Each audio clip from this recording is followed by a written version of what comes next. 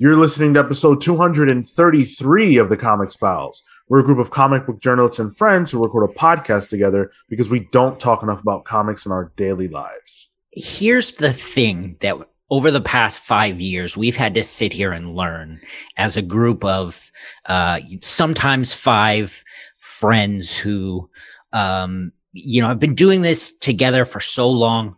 Sometimes, we learned this with Pete, with Invincible. You just have to let one of us have a thing. Mm-hmm. And today, it's got to be Marco's. Oh, what? Why? Ron V is here. Nuh-uh. What? Yeah. Yeah. We are lucky enough, and Marco may not even survive this experience. Hopefully he can, because we are joined today by one of the biggest, brightest rising stars in all of comics, an absolute breath of fresh air in the industry. We're talking about the writer of These Savage Shores. We're talking about the writer of Catwoman. We're talking about the writer of a little small book called The Swamp Thing. We're talking about Ron V. Thank you so much for joining us. Hey, thanks for having me. It's a pleasure to be here. It's a pleasure to surprise Marco, apparently. And let me tell you, I'm shocked. Outside of setting up everything else, I'm shocked. I'm going to play it up for the camera. There we go. There's my thumbnail. There it is. The fact that he's wearing a Swamp Thing hoodie is that's his regular everyday apparel. Yeah. It's not prepped at all. No, we don't do that. We don't do that. Little peek behind the curtain. That is true, though. That's Marco. That's not. We aren't joking about that part. That's not for the bit. Well, always on brand, right? So. Exactly. Always. There you go. So a few weeks ago, maybe a month ago now, we were actually lucky enough to interview Mike Perkins, and we had a great conversation with him. And it feels like we are completing the puzzle in a lot of ways because we got the other, one of the other major pieces of the Swamp Thing book. But there's so much to talk about with Ram, and we're going to get into all of that here in just a moment. But before we do, I do want to let you guys that are listening know where you can find us all over the internet. Of course, we are the Comics Pals. If you've never heard of us before, our show drops every single Monday where we talk about the comic book characters you love, wherever you can find them. We're covering the news of the industry, and we're interviewing fabulous creators just like Ram today. So if you want us, you can follow us on all social media platforms. You can follow us wherever it is that you get your podcasts. While you're doing that, make sure that you guys are leaving us a rating or a review wherever it is you're listening. If you're on YouTube, thank you very much. Like the video, share it with your friends, subscribe to our channel, and hit the notification bell to be made aware of more content like this. Last but not least, if you want to chat with us directly, join our Discord server. Come hang out with us. We're always having fun conversations. If you want to talk about Falcon Winter Soldier, listen to We Watched Falcon Winter Soldier, and then come to the TV Party Discord server where there are only black boxes because it's spoilers everywhere. We're having a great time with that and our sister show, We Watch Invincible. Great content for you guys. Enough shilling, enough plugging. Put the spotlight on Ram. Let's dive into it. We're going to start, because I know we can't do it any other way. Marco won't allow it. We're going to start with the Swamp Thing. On this podcast, we're fans of Swamp Thing, Marco more than the rest of us, but we've all expressed a love and an interest of the character. Now, you're taking this character, this sort of moniker, and you're doing something a little different than what's come before. And we're only 2 issues deep into the run so far. We did have the Future State issues that came before. What can you tell us about what inspired you to want to tackle Swamp Thing? Because Swamp Thing is a character that has been blessed to have so many great creators work on him. So what brings you to the table for Swamp Thing? Well, it started for me when DC got in touch and they said, hey, we're kind of putting this 5G thing into motion, and we'd like for you to be a part of it. So here's a list of characters that are up for discussion. What would you like to do? And so it was a pretty open-ended question. And I went back with a couple of pitches, one of which was Swamp Thing. And I kind of went back and I said, look, if I'm going to do a Swamp Thing book, I have to make it new somehow. And part of the way Swamp Thing works for me is that the mechanism of the hero, the creature from the swamp, remains fresh and new. Like, you can tell endless number of stories with it. So then I kind of asked my question that, okay, well then why has this character kind of gotten to a point where it feels like we've seen a lot of stories and we've seen a lot of them being told over and over again? And I realized that, well, it's because on a human level, on the human drama level, that it's Alec Holland. And there's only so many times you can keep telling the story of how Alec Holland and Abby Arcane fell in love. And really, that is at the center of that character. And I felt like, okay, well, it's kind of time to move on to another character with a different set of dramas, different set of concerns. The other concern I had was also Alec Holland was certainly a character of his time, and so reflected concerns of his time. And you can still read that now, and the stories that Alan Moore did, or Scott Snyder after him, or Len Wein and Wrightson before him.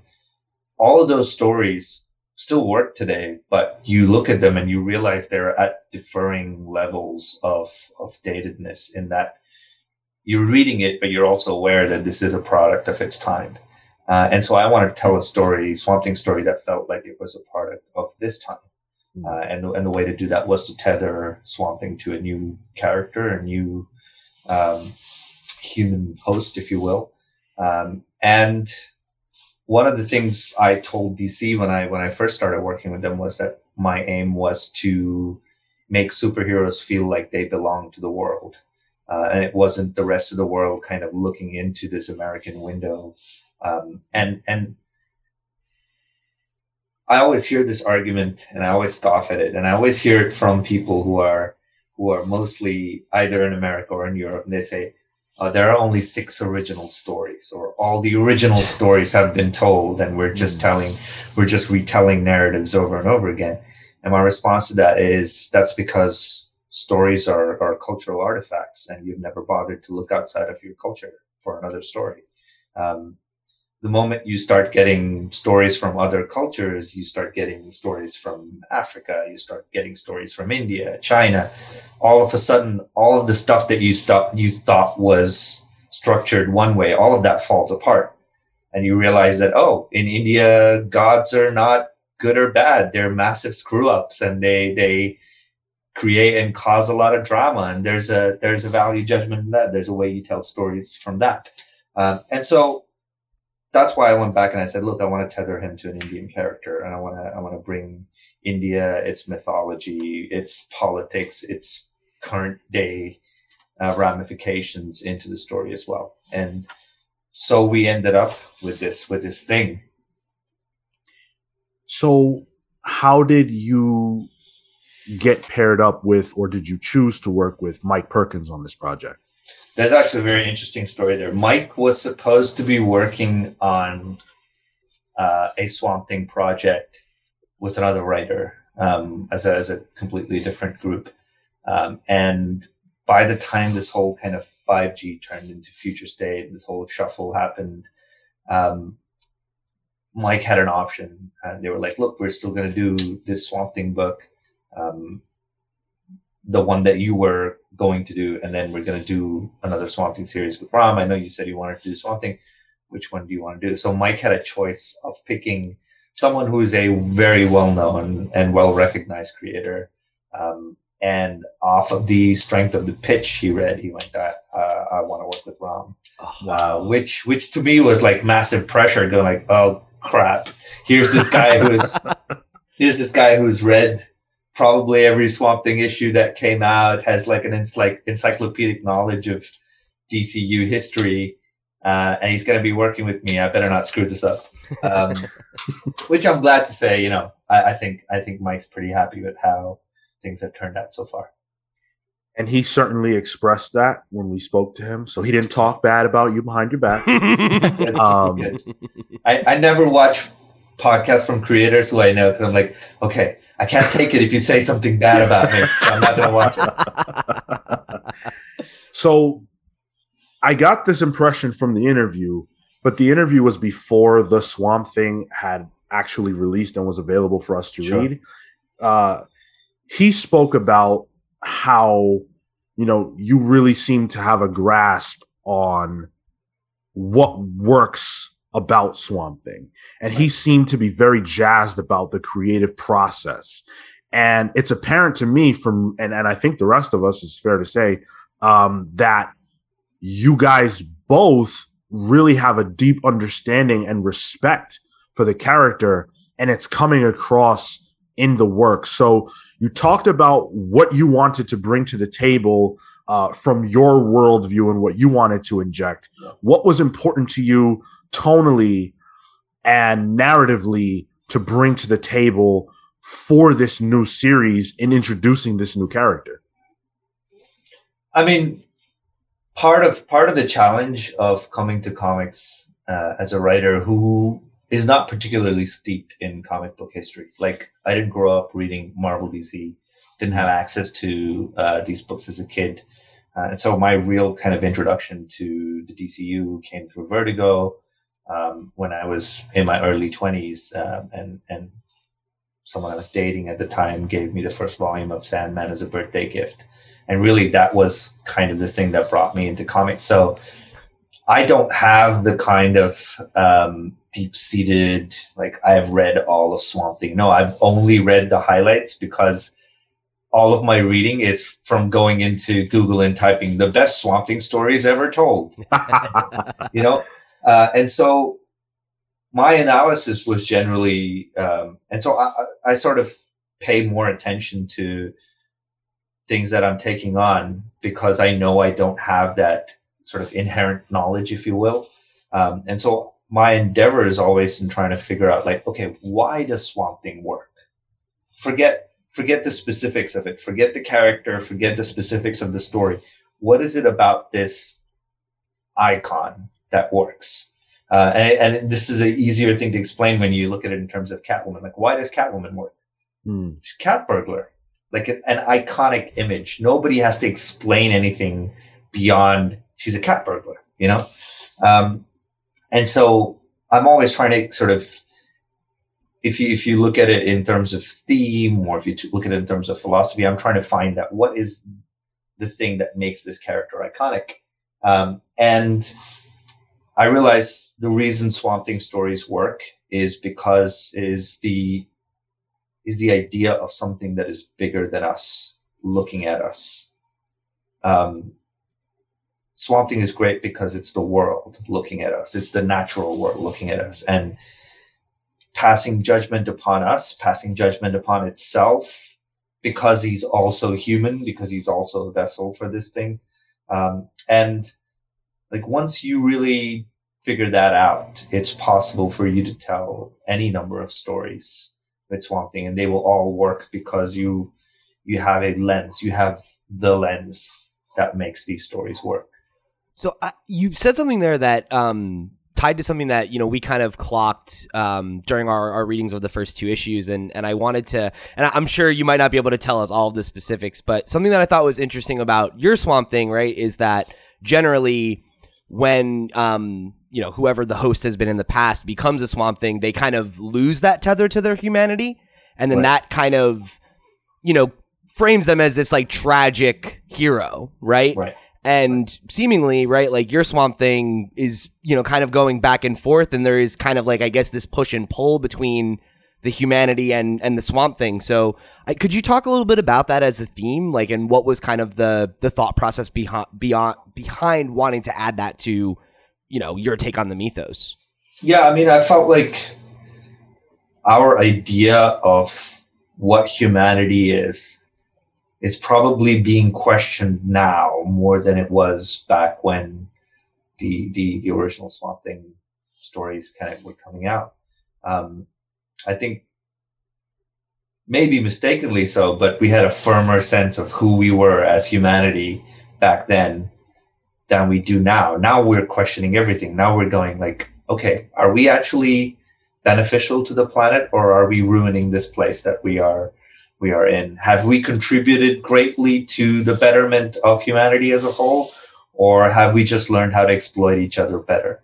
And so, because humanity in itself is also a fluid aspect, I felt like it would be interesting for someone who maintains his humanity, but is now learning to look at himself from the perspective of something that has watched him over eons. Since there was no humanity, this thing, Green, has watched him and watched us develop to where we are now. And so it has certain perceptions of us, and we have certain perceptions of it. And I think in that conversation, there is something of value, which I don't think other Swamp Thing stories have been able to tap into, because their structure has always been that you lose your humanity, and so you aren't human anymore. And I think I wanted to sort of tap into that sort of how does it feel to be in possession of such a great power and a responsibility, but also guilty for just the way you've treated this planet over all of these years. So I wanted to preserve that humanity and say, instead of wipe the slate clean, no, own your crap and go forward from there. I love that.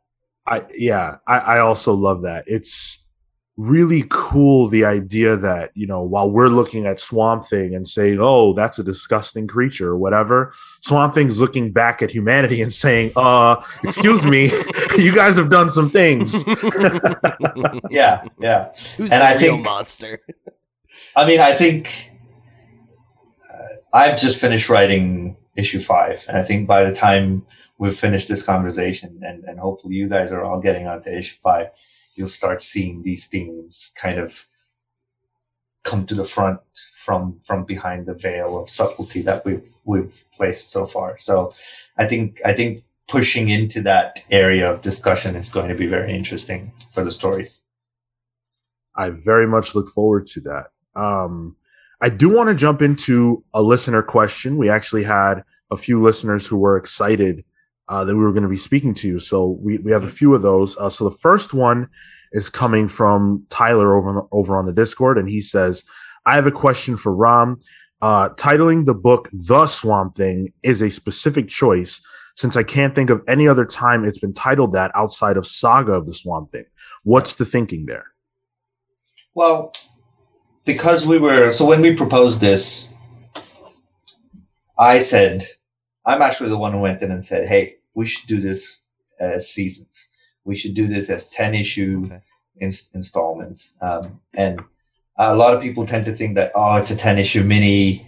Why did DC do this? No, it wasn't DC. I proposed this, and Mike and I proposed this when we went into it, because we said, look, I'm not trying to ask for anything, that we're not going to earn. We're going to earn that second season over the run of these first 10 issues. And if you think we've done well enough, if you think the story is doing well enough, then we'll look at another season. It also kind of becomes this way for us to take stock of where we are and like, okay, what's the theme for the next season? I feel it's a lot nicer to do it that way, because I think the era of the 150 issue run on something is just gone. I don't think that exists anymore. Not in the same way anyway. And so because we were doing this, we knew we were running the risk of making it look like this was a kind of side project Swamp Thing and not really. And so when it came to the title, both Mike and I were like, no, we got to tell people that this is the only Swamp Thing. So this is the Swamp Thing. It's not non-Alec Holland Swamp Thing, as you would have noticed at the end of the second issue. Alec Holland is very much part of the history of this Swamp Thing, and will be kind of pivotal to where the story goes. So we wanted to sort of reflect that with the title. So you just called out the bit with Alec, right? And I did want to ask about that, given the comment you made about not necessarily being like as steeped in comics history as some other writers that work with the big two. How did you what was your goal for balancing that? Like, you obviously wanted to create a new character and like put a new stamp on the Swamp Thing. But there are these nods to kind of the history and the legacy there as well. And I guess where did you find that line, or has that been a line that's been hard to find? I mean, I don't think it's been particularly hard. For me, I think part of the joy of working in comics is that there is so much history to it all. I mean, if I was just coming in and I wanted to wipe the slate clean and write another story, I mean, I could just tell a creator-owned story. Why am I writing as part of this kind of giant tapestry of other writers, other ideas, and these characters with these huge, long histories? I think part of the joy is to work with that history. And so it would be very rare for me to go in and go like, hey, I just want to wipe the slate clean and then start fresh with this character. I don't know if that makes sense, but totally. That part of the joy of storytelling for me is to go like, how can I make this all connect with 1981 Swamp Thing? And so this has been part of my theme for things I've pitched. Like, I won't mention the character, but I pitched a character a story for a character that hasn't been seen in like 40 years.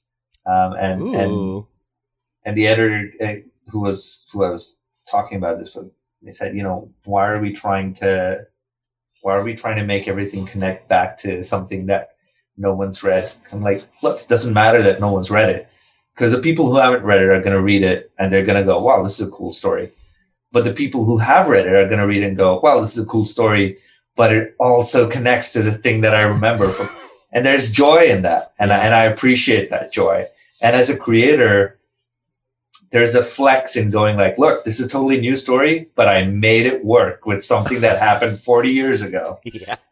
Yeah. So I enjoy doing that. So I read Catwoman coming into this, and I really, really, really enjoyed what you've been doing with Catwoman so far. Now, personally, and I'm only speaking for me, I've not been a big fan of the character by herself. I think a lot of times there's a treading of ground that happens. And so you found her in a very interesting place when you sort of jumped on the book. That was smack dab in the middle of the event. What was it? The Joker War. Yeah. The Joker War. Thank you. It was right at the end of Joker War, actually. Right. Yeah. Exactly. You found her right at the end of the Joker War, and there was kind of this explosion in the Bat continuity area of DC. Mm-hmm. And here you come. So what was important to you to accomplish with the character coming into it from that perspective? I mean, I knew we were going to be in a position where because of Joker War and because of the events that went through, that Selina and Bruce were going to be a bit strained, if you will.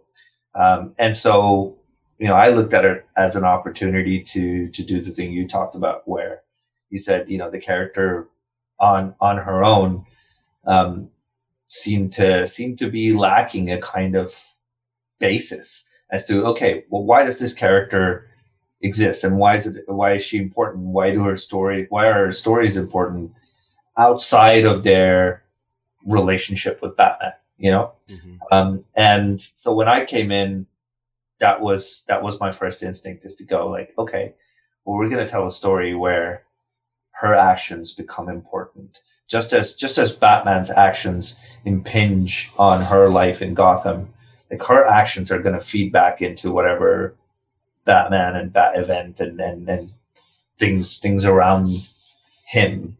And so that's kind of what I wanted to do. And I also wanted to build a mythology of her own, give her own villains, give her own, supporting cast and her own motivations. And so I don't know if you remember the early issues, but when she came in, she kind of makes this mission statement where she says, people don't remember who the Catwoman was, and it's time to remind people who the Catwoman is. And so I feel like she set about doing that. And now the story is kind of leaning into the direction where she's worked so hard to sort of set her own boundaries and her own world up in this corner of Gotham. But now she's annoyed that stuff from the Bat side of Gotham keeps leaking into her vicinity, and she's going to have to deal with it. And I think there's going to be a need to deal with it on her own. And so that is going to lead to ramifications, tensions. So I'm quite enjoying that side of it. And then I knew when I came in that this was going to scratch a street level crime itch for me. There's a cat. I was going to say, look, we're talking about Catwoman and the cats start coming. As my recent collaborator now, Evan Cagle, who's going to draw issue 32 of Catwoman, says, everything you pitch eventually refers to The Wire, Ram. Do you like The Wire or something? Wait, Sean's like face. Sean just blew up. Yeah, I love The Wire. I'm obsessed with The Wire. I'm currently rewatching it. I'm on season 3. Yeah. So a lot of Catwoman plot is structured off The Wire. I mean, it's not quite paced like The Wire, because if I pace it like The Wire, I don't think I'll last very long on the book. But yeah, a lot of the sort of plot tensions, the plot lines are based off of things like The Wire, partly things like like Shield, Mm-hmm. which is the Michael Chiklis show. So this is definitely scratching my 90s crime TV show itch. Yeah. So I'm sure this will be news to everyone, but I'm actually going to be launching a podcast about The Wire. I just thought of it right now, and it'd be great if you were the first guest, so we can just sit for an hour and talk about it. Well, I'm also the kind of guy who likes to let the work speak for itself, so I don't want to go too much into like what parts of The Wire am I leading on. Sure, yeah, of course. But I mean, anyone who's watched at least the first three seasons can see where the commonalities lie. Yeah, absolutely. It's just always nice to meet a fellow Wire fan in the wild. So we got another question. Speaking of Catwoman, from Matt over on the Discord. He says, I'd love to hear you guys ask him about Catwoman and how he finds writing titles affected by events and a core book like Batman versus Swamp Thing or creator-owned books. So, what's it like kind of coming into a title, knowing that you have to tie it into this event? And so you're, I don't want to say, shackled, because you took it as an opportunity, at least the way that I read it. Yeah. But it does play a factor versus something like Swamp Thing, where you get to kind of come in and, do your own thing unfettered by anything else. I mean, to be honest, again, that's part of the joy of working in comics. Like, why are you in comics if you don't like writing things that tie into events? Like, especially big two comics. Like, come on, every few months there's going to be some kind of thing where someone's going to come up and say, we want these things to cross over. And if you particularly find that part of the job to be intrusive or something, then you should really be questioning what part of the industry that you're working in. Because I could totally see the need to have a singular voice and the need to be able to do your own thing. But it's like being part of a band, man. You can't be part of a band and go like, I want to play a 30-minute solo in the middle of this song. Not going to happen. You're going to have to work with someone else's rhythm, work with someone else's riff, And part of the joy of it is to go like, okay, I can place this thing on top of what you're doing and it'll sound cool. And I think you have to look at stories that way. I certainly do with Catwoman. Like, there are definitely events that are happening on the bad side that are going to influence what's happening with Selena. And the part of the joy for me is in recognizing what I've been doing and then what someone else has been doing, and then going like, oh wait, these two things can kind of play into each other, and that makes it really cool. So I quite enjoy that. I look at that as part of the challenge, part of the joy of working in superhero comics, to be honest. You mentioned sort of working within that band. When it comes to working with other creators, Mike recently shared a splash page of the title for this most recent issue, where he sort of mentioned that you had this idea and he kind of was the one who brought it to life. How do you typically work? What is the capacity to which you work with your artists? Or I'm thinking of people like Anand RK as well. Like, how do you typically work with your artists and form that cohesion with that band per se? Yeah, I mean, I've always been the kind of guy who doesn't mind being a little bit pushy when it comes to collaborations. I know there are creators who will look at work that comes in from artists and say that, okay, whatever you do is fine, and that's what I'll work with. Or equally, I know there are writers who will send out a script and go, well, that's me done. I have no further say in how this book turns out. I am 100% not one of those guys. I will send a script. It will have sketches linked in it. It will have a billion references. It will have things that go, I'll give you a call on Tuesday morning and we'll discuss this, because if I write this down on page, it'll be a 3-page essay. And I don't want to be blamed for writing whole books as scripts like a certain Mr. Moore did. So I don't mind doing that over the phone. So yeah, Mike and I have Zoom calls all the time. And then I pretty much have a call every time he does a few thumbnails, and then we'll sit for a couple of hours and go like, why did you make this choice? This is what I was intending. This is how I think it works in my head. So it is very much like a band. And I think a lot of times when people review the work that I'm a part of, they'll come in and say, oh, this doesn't feel like 3 different people made this book. It feels like a singular vision. And that's the ultimate compliment, right? Like if you went on stage as a band and played a song, you want people to talk about the song. You don't want people to talk about the vocalist or the guitarist or the drummer. You want people to talk about the song. And so that's kind of my take on the whole thing. I know there are a lot of artists that I've spoken to. When I say that, they're like, I would be so pissed off if someone told me what to do with the art. And I appreciate that, but I'm still going to do it. Sorry. Hey man, you gotta, you know what you want, and there's no docking that. I respect that. I mean, the greatest thing working with someone like Mike is I've genuinely, like, there's a email from me going like, Mike, I know I can be annoying and pushy and I can send sketches and a million suggestions. So if I'm going overboard, 100% let me know. And it is not personal. Like, I won't take it poorly. And Mike wrote back and said, I know when to ignore your suggestions.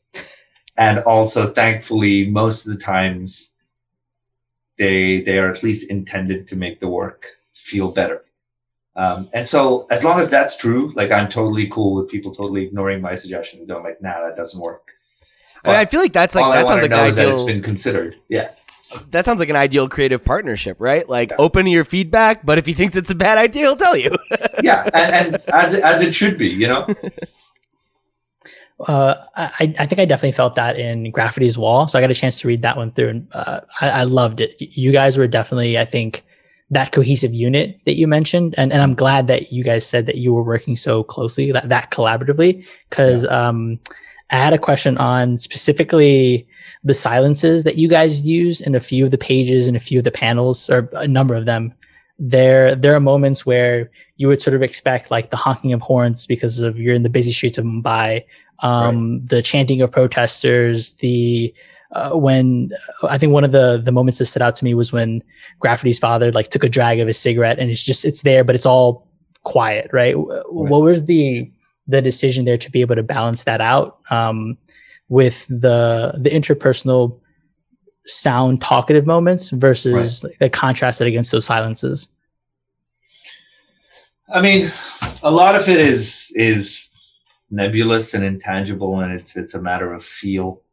So I don't know that I can like put my finger on like this is the mechanism of how silences work in comic, but I look at all art, and this is a weird take, but all art to me is intended to be a vehicle for some form of synesthesia, right? So you look at a painting and it makes you feel something. It reminds you of a texture or a sound. Or you listen to a song and it generates images in your head. So I imagine a comic kind of works the same way. And sometimes like a picture is enough to generate the sound, or at least the feeling of the sound in your head. Maybe you don't hear it, but it has the same effect.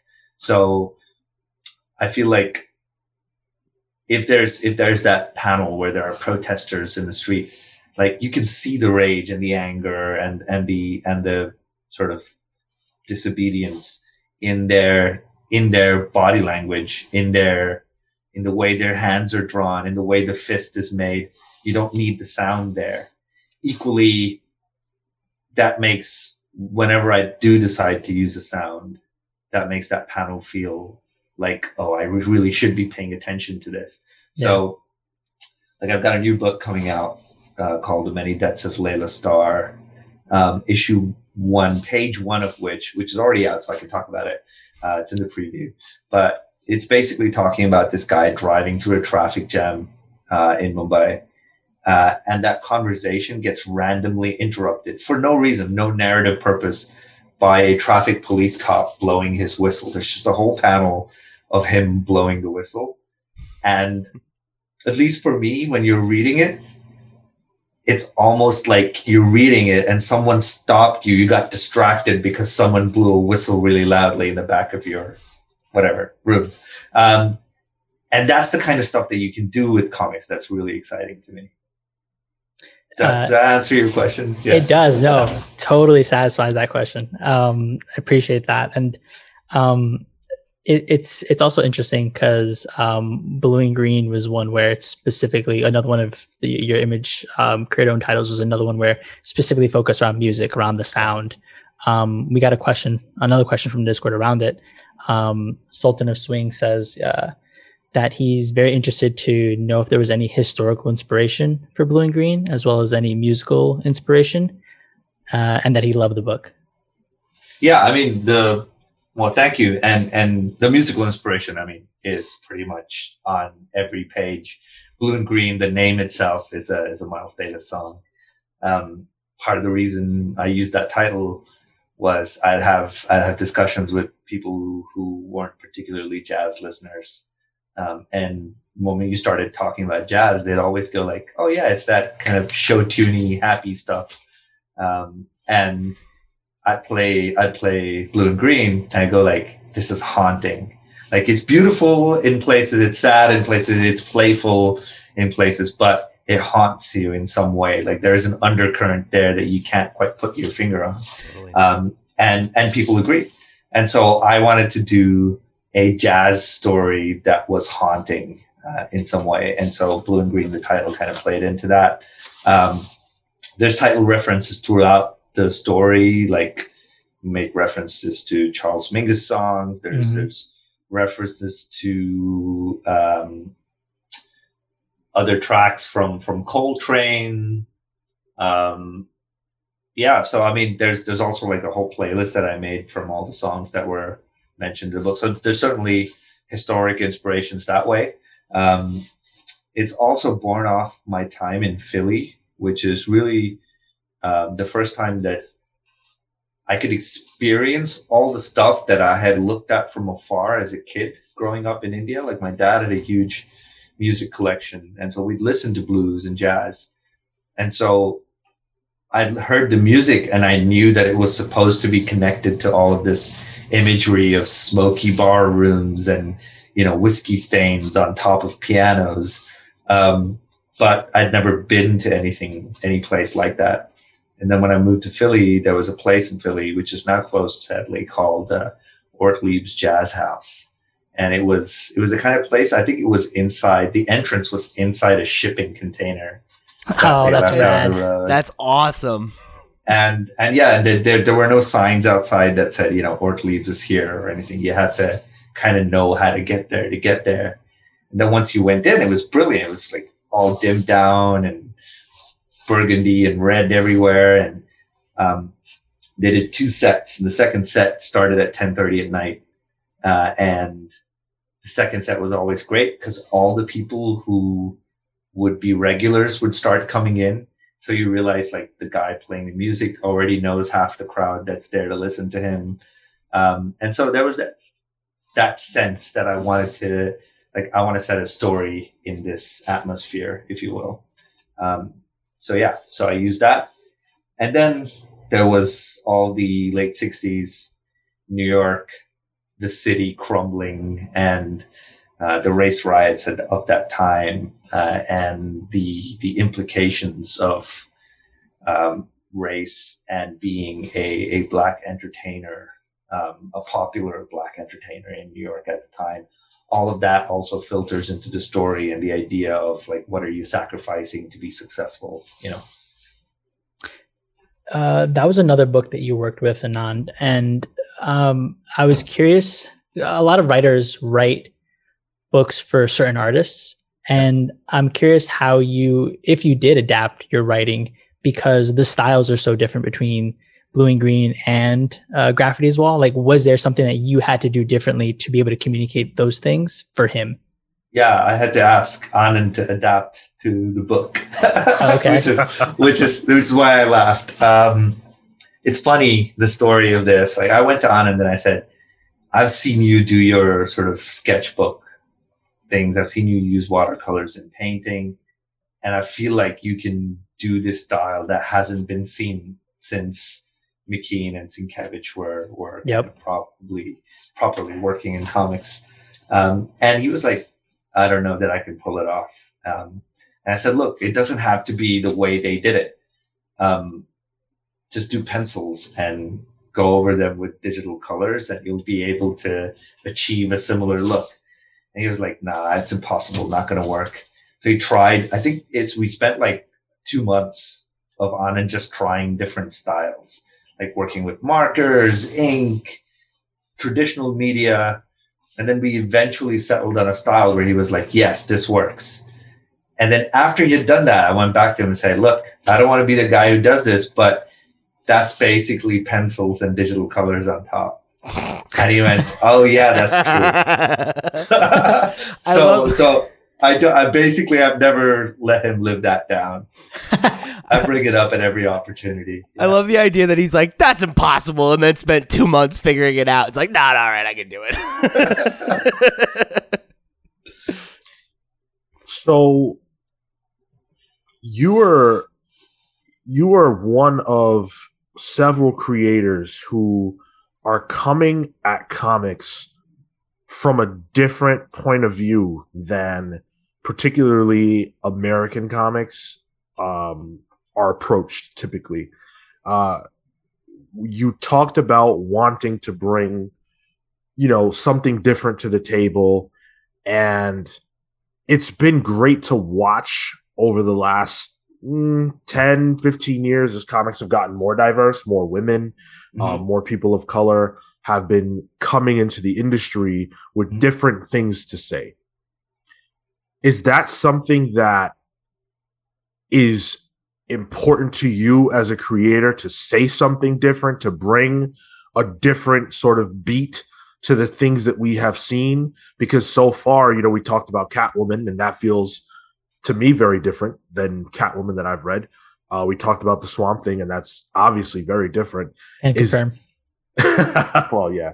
Sorry, I forgot to consult You have to, the bro. expert. Yep. Right. I'll allow it.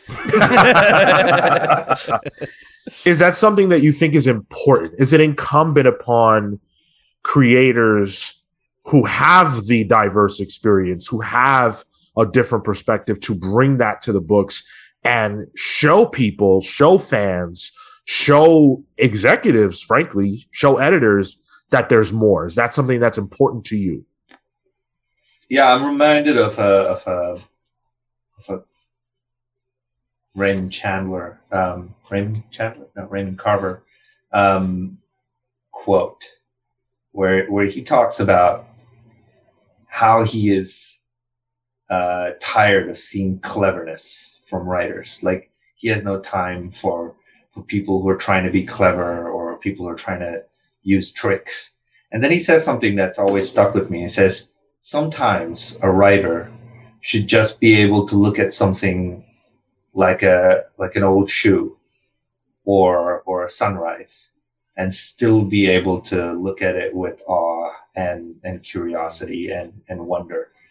And I think that's very true. But I'll take that and translate that to the question you just asked, which is, the writer's job is to take things that are familiar to everyone and yet find a way to present them in a very unfamiliar way where it becomes new again. Like, sure, in comics, you're always doing crazy stuff, sentient black holes and dragons and whatnot. But a good writer can just write the story of a man whose relationship is falling apart and still engage you in the same way that you were engaged, if you've read that story 10 times before from 10 other writers. And so you realize it's not the story, it's not the idea, it's what the writer brings or the artist brings, the creator brings to that idea. And so I feel like regardless of whether you are that same old American writer or you are coming from a completely different demographic, completely different country, whatever it is, if you call yourself a writer and you take your job seriously, then it is your job to bring something unique to whatever you do. And so I think part of that sort of diversity discussion is exactly that a lot of large corporation think that they can get away with enacting diversity by paying it lip service. Like, look, here's a character who is not the same as all the other characters before. Like, okay, that's step one. That's important. Don't get me wrong. That's important. Representation is important. Diversity is important. But that's step one. I want to start seeing diversity of storytelling. I want to start seeing diversity of ideas. And those things are necessarily part and parcel of what it means to be a writer who takes their work seriously. And how important is it in your mind that the big two prioritize those voices? I think it's very important. But I'll go one step further. I think it's important that the big two prioritize those voices not only in their involvement as creators, but prioritize those voices in encouraging their stories to become part of the stories that are being told. It's cool to hire people, but it's even more important to go like, okay, I've hired you and I want you to tell your story. I don't want you to tell the same story that's been told 20 years ago. And I think there's a distinct difference between those two things because like your tendency is to do the things that have safely worked for you from an editorial perspective. For instance, if I want to write a page that's in a different language to English, like I've tried to do that. And a number of times I'll get editorial pushback. I'm like, people are not going to understand this. I'm like, people don't, like, vast majority of the world is multilingual right now. most people know at least 2 languages, even in the States. Certainly in Europe, certainly in other parts of the world. Like, English is not my first language. And so why this reticence then to it's okay for people to read words that they don't understand and have to look them up. It's fine. You don't have to spoon feed everyone. And I think that kind of understanding, that kind of approach to diversity in their stories, it's okay to present a different view of history than what is the, accepted norm. And I think that kind of stuff will take time, certainly. But hopefully there's thoughtful and willful pushing into that direction. Because it's only at that point that we're going to start getting stories that truly feel like I'm picking up something new about humanity each time I read one of these things. And I think that was part of the joy of reading comics, really, wasn't it? Like, even the old classic stuff was showing you things that you had never considered before. And I'm not sure we're still doing that. Wow. Yeah, I mean, I think answer. It's something that we talk about on this show a lot. And I think it's definitely fair to say, which is why I think it's so exciting when there is a writer like you who comes in, like, gives you something different, because there's hunger for it. Like, I know as a reader, like you said, like, I've read the same story, watched the same story so many times that you get numb to it. So yeah, I think that's a great answer. I really appreciate that perspective. Ram, I did want to ask you one fun question, because we've been doing a lot of really heady stuff, which is like our bread and butter. But I do want to ask you just like one fun thing, because you mentioned before how when you pitched on the Swamp Thing that there was like a number of pitches that you had submitted as a part of that process. And I'm sure you can't tell us what the specifics of those are, because Lord knows maybe they'll get picked up some other day. Right. But something I love to ask creators is, like, are there any kind of like characters or like any of those kinds of legacy pieces of history things that you would love to get your hands on? Like, if it was just, you've got, full reign, do whatever the hell you want, what would that be? So I'm going to give you a tangential answer. I'm not going to give you a non-answer, but I'm going to give you a tangential answer. I don't have those kind of dream characters, again, because I didn't grow up with that kind of history. But I have, and part of this is like some kind of weird literary obsessive behavior, where I look at something and I go, there's a story idea here that no one has done, and it's bothering me that no one has done it because it's so obvious. I'll give you an example. Vampires as colonialism. Surely someone would have done that. And I thought that with These Savage Shores, when I was pitching the idea, that of course someone must have done it. And then I looked it up and I said, well, no one's done this. And now it's bothering me because it's right there. And so when I pitched These Savage Shores, that was the idea behind it. So on Big Two stuff, it's things like that, where I look at a character and I go, like, how has no one done this with this character? And so there are definitely concepts like that that I would like to explore, but not with particular characters. So that with that caveat placed, I certainly have ideas for Batman. I certainly have ideas for Green Lantern. Certainly have ideas on the Marvel side of things for Strange and Moon Knight. So yeah. Man. I love that. Well, and I love that answer, because I think that's so much more exciting than like, oh yeah, I'd really love to write Moon Knight. Like, I love that you're coming at it from this place of like, what is the freshest idea I can come at or inject or whatever. And I think that's why, I can at least speak for myself. I think that's why I respond to your work. Is that like, I get that. Like, I get that feeling from you that like you're trying to do something fresh and new, and like that is just so exciting. to put it in a different way, it's the take that excites me more than the character. So Totally. So, I mean, partly sometimes to much to the disappointment of my editors, because I'll go like, this character from this old DC guidebook that no one's read or touched in 3 decades, I have a fresh take on it. And so the editor's just like, but no one's going to read this, Rob, because there is no readership. Like, I don't care. I have a take. Of course it's a fresh take. Nobody's touched it since 1945. So what I'm hearing is we're getting an ambush bug series from Rom. That's too recent. No? Too recent. Okay. No. There are some characters that I brought up that editors were like, who? Like, That's a flex. That's awesome. You need to name them and shame them.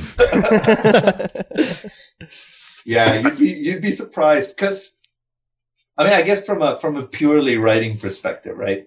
You either want to do like, oh my God, he did not take this most popular character and just do a completely weird take on them, or you want to do, no one cares who this character is, do whatever the hell you want, and then all of a sudden it's like, oh, that's amazing. Yeah. What you don't want to do is take a middle of the road character and do a middle of the road take, because that's like, to me, that's the most boring thing you could do. So yeah, bring it on. I will either totally mess up your greatest characters or totally revitalize them. And that's the Rom V guarantee. Yeah, man. Like, if you're gonna fail, at least do it flamboyantly. You know? What a quote! That's brilliant. It's unforgettable, at least. Yeah. I mean, you look at all the greats. I mean, I certainly don't think all of Morrison's work is successful, but all of it is at least weird as hell. Yes, like, exactly. I certainly don't think all of Alan Moore or Warren Ellis or any of the sort of big writers that you look up to now and go like, okay, you hold their work up as great. They've all had, in my opinion, failures, but that's part and parcel. If you can't risk a failure, then you're never going to do anything interesting. Yeah, I think that's very fair. Speaking of interesting, we can't let you go without talking about the many deaths of Laila Starr. So we were lucky enough to read this book a little bit in advance. Mm-hmm. We got to read the first issue. This is from Boom, and I really, really enjoyed it. I love books that confuse me and that I have to really, it's kind of like The Wire, pay attention. You know, that's like the quote. Of course. I love books that force me to pay attention to everything that's going on. One of the things that I noticed, and this is just how it made me feel, was claustrophobic. A lot of the pages have, quite a few panels on them. A lot of times they're very small. You see only a portion of a character's face. It really makes you feel this claustrophobic feeling. And in addition to that, so I like that the stage is set in that way. But then in addition to that, you did something that I'm also a big fan of. You have this character who, I don't want to spoil anything, but it's certainly, it's in the title, The Many Deaths, right? Sure. I love that. I love that. And Right. So I would love for you to just talk about why this book exists for you, why this was a story that you had to tell, and if you can tease us a little with anything that is to come. Yeah, I mean, actually, there's a very long history and tradition of Indian stories that are obsessed with the idea of death coming to the mortal plane. So the Indian god of death is a god called Yama or Kali, depending on who you attribute certain qualities of death to. But this story of like Yama coming to Earth has been done so many times. And so I wanted to do a story about death coming to Earth. And my obvious references were for it. The moment I thought of that idea, I was like, yeah, but already, Gaiman's already done it. So what am I going to do? And the thing that struck me was like, death is a cultural concept. The way, the way Christianity thinks about death is not the same way Hinduism thinks about death. The way Americans think about death is not the same as the way Indians think about death. And so I thought there was a lot of interesting counterpoints there. And so it kind of fell into that thing that I do where I take something that is familiar to you and then I go like, but no, you've not read this version of it.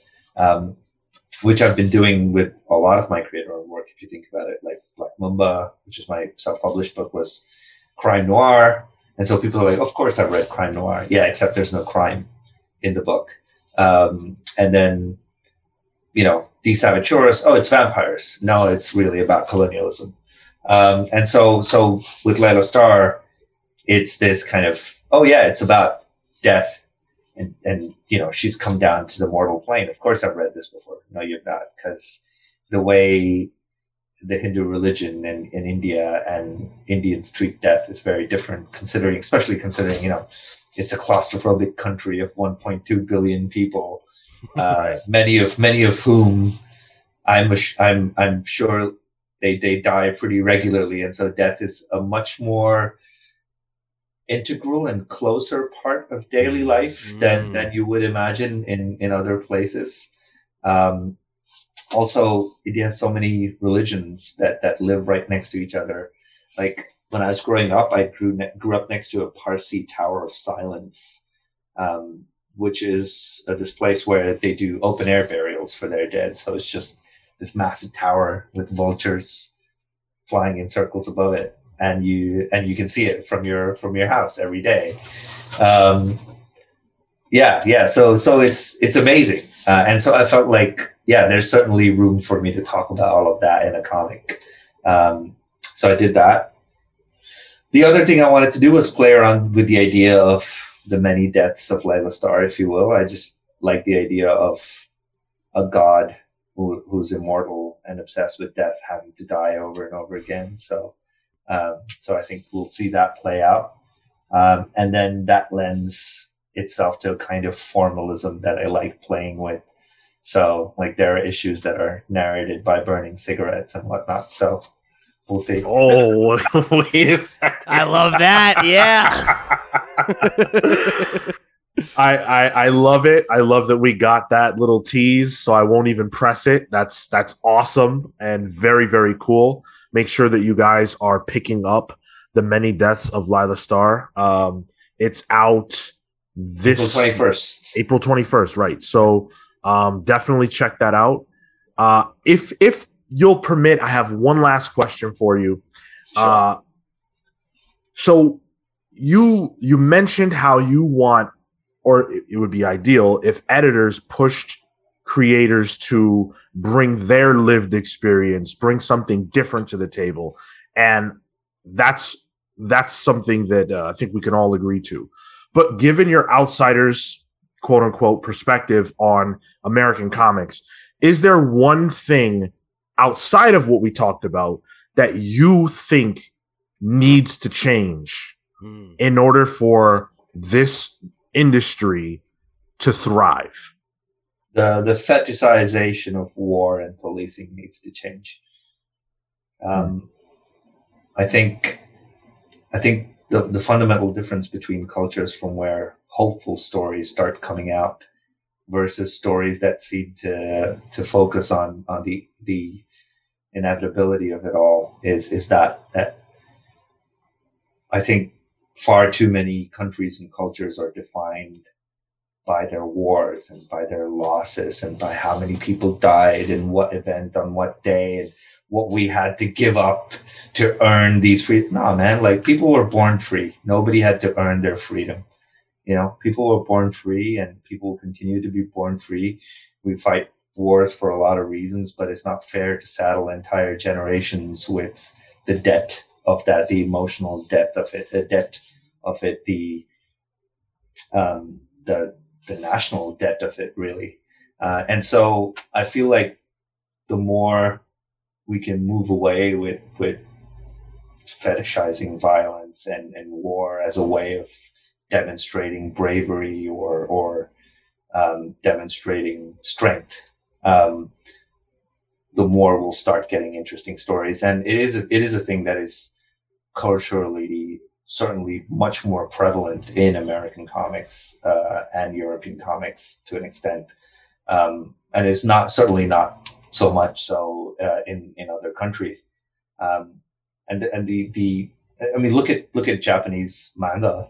I mean, their subjects of choice are just like, okay, this is a house husband and he has developed a way of, like, why can't we see more stories like that coming out of Europe and America, or Indians obsessed with the idea of reincarnation and just constantly being born into the same life to do the same thing.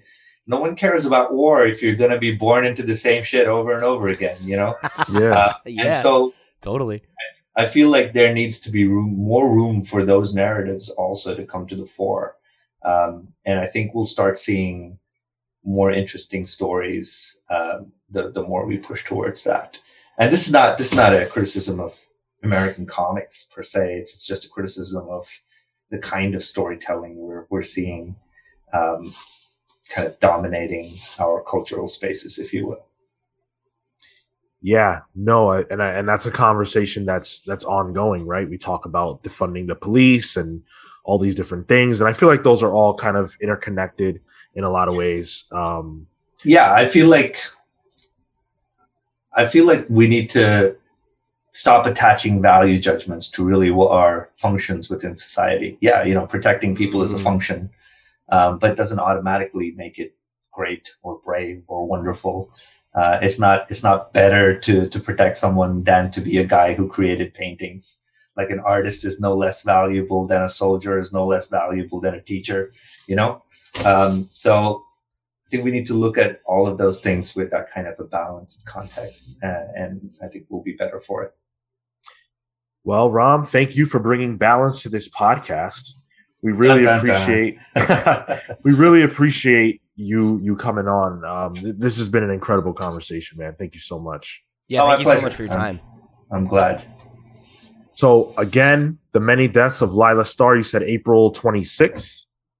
April 21st. April 21st. Thank you very much.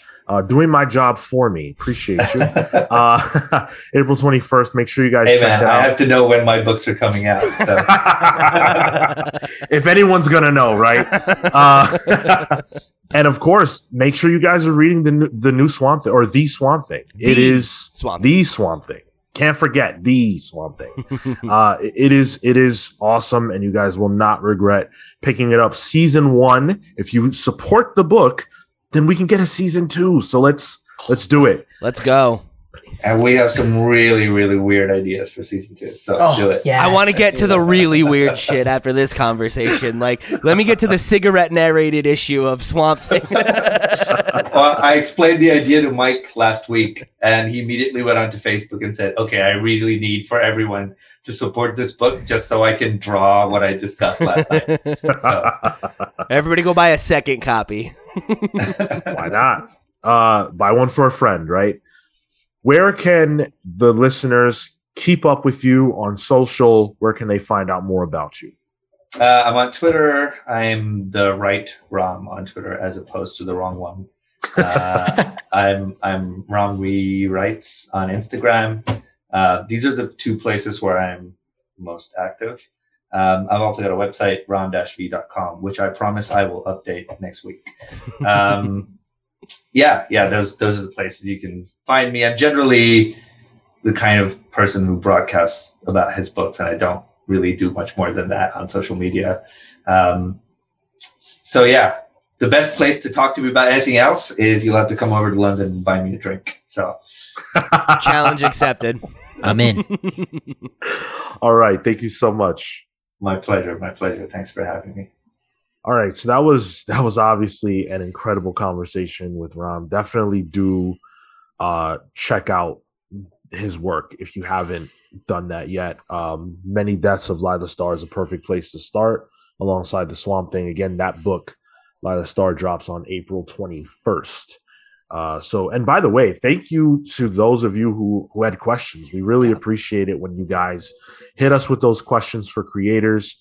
I know that it probably makes them feel good to know that people are anticipating them coming on the show, that we had questions ready from you all. So it means a lot, and keep it up. We've got more creators coming for sure. So whenever you guys, if it's someone that you're into, feel free, because we are able to ask. So if you want your questions answered, ask them in the Discord or write in at thecomicspals@gmail.com. And if you haven't checked out the Swamp Thing yet, don't forget our review of Swamp Thing #2. It's up right now. Check it out. We've got a lot more show to do here. We've got quite a few more things to talk about. We've got a few trailers that dropped this week that we gotta take a look at, including Jupiter's Legacy. Marvel gave us a double dose this week with Black Widow and Loki, and some big news about what's going on in the X-Men neck of the woods. But before we get into all of those things, we do have to talk about our polls this week, of course. What would a Comics Pals episode be without Pals Pulls? So I have from Marco, we've got Lock and Key.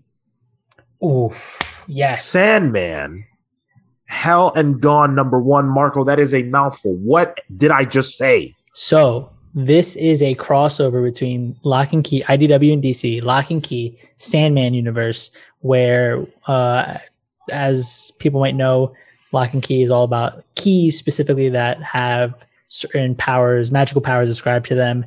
And someone had the really good idea to be like, hey, the key to hell in Sandman, what if that was a key within the Lock and Key universe?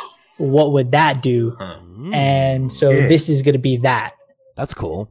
Yeah. So somehow, some way, somebody within the Locke family is going to find the key to hell, and presumably either Lucifer and or Morpheus is going to have to deal with something. And that shit's right up my alley.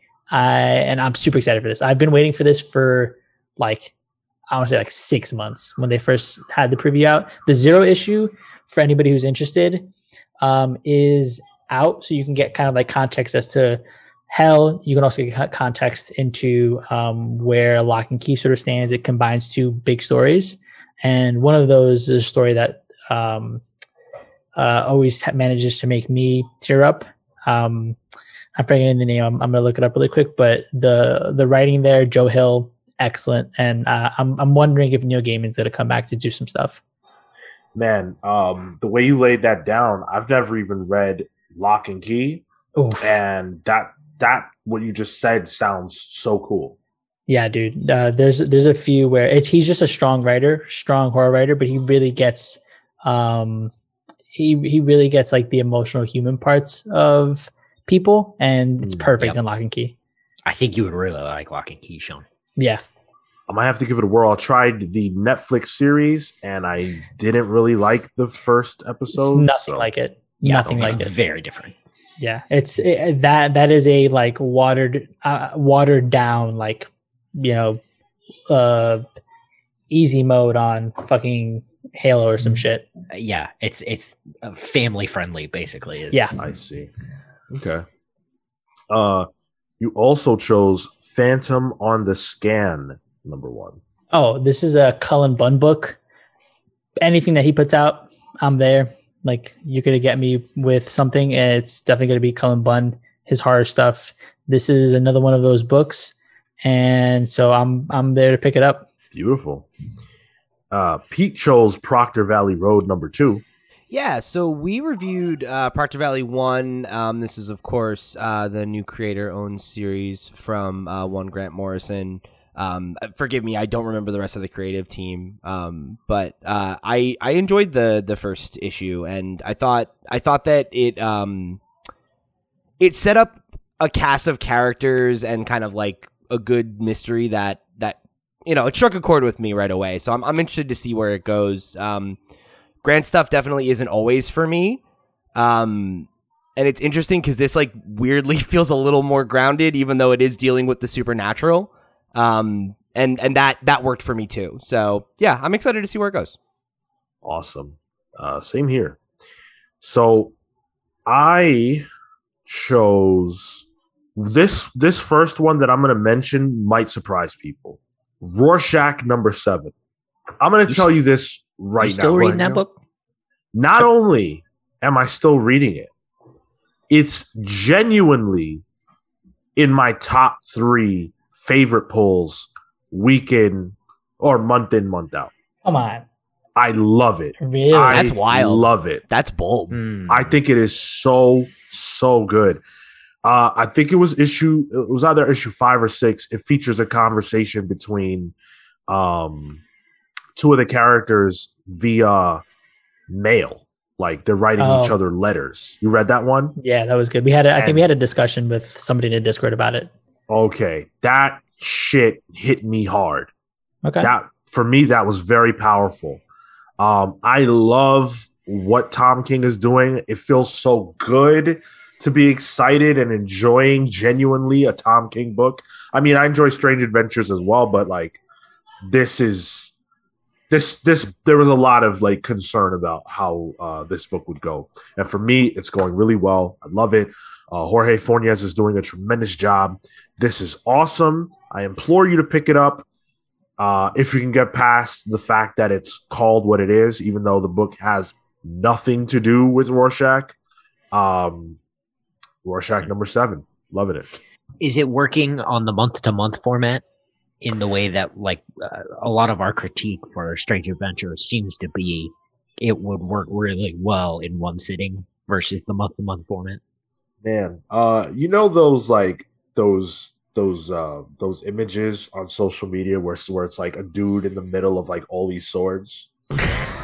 Yeah. It's like, what's your hot take that's gonna like cause this to happen to you? Mine is that if your book does not work month to month, your book does not work. Damn. And that's just how I feel. That's the way that unless it specifically comes out as a graphic novel trade, that's just not, it's meant to be read the way it's released. And so, yeah, for me, it does work that way. For me, the book is working month to month. I am in suspense as I await the next issue. That's where I like to high be. Praise. Yeah. Okay. Yeah. I think it depends on the issue that it's been working, but I think I mostly agree with that, Sean. I'm glad to hear that. We haven't spoken about the book in a while, so I'm glad that we're not reviewing it for the show, but I'm glad to know that you're actually getting something out of it, even if it's not to the degree that I am. Maybe we do a book club. Yo, hop on the Discord, bro. We can talk about it. Word. And we'll see, depending on where the interest is when it wraps up, because we wanted to do Mr. Miracle, but then that kind of ended weird. Yeah. So, sure. We'll see. We'll see how things feel once we get to the end of that story. But the other book that I chose for this week that I'm really excited about is actually Spider-Man Spider Shadow #1. So this is from one Chip Zdarsky, who is firing on all cylinders from the writer end, with the assist from Pasquale Ferry. So the premise here is pretty cool. So this is like a return to What If. They're just not calling it What If. And the idea is essentially, what if Spider-Man was Venom? Ooh. Oh, yeah. I do remember. Yeah. I remember the pitch for that. Yeah. So it's kind of like, what if he was Venom? What if he's keeping that on the low? Almost like, I don't know if this is Chip's intent, but what if almost like he was a drug addict, almost like he was addicted to the symbiote and keeping it from his friends and family, and his life kind of spiraling out of control.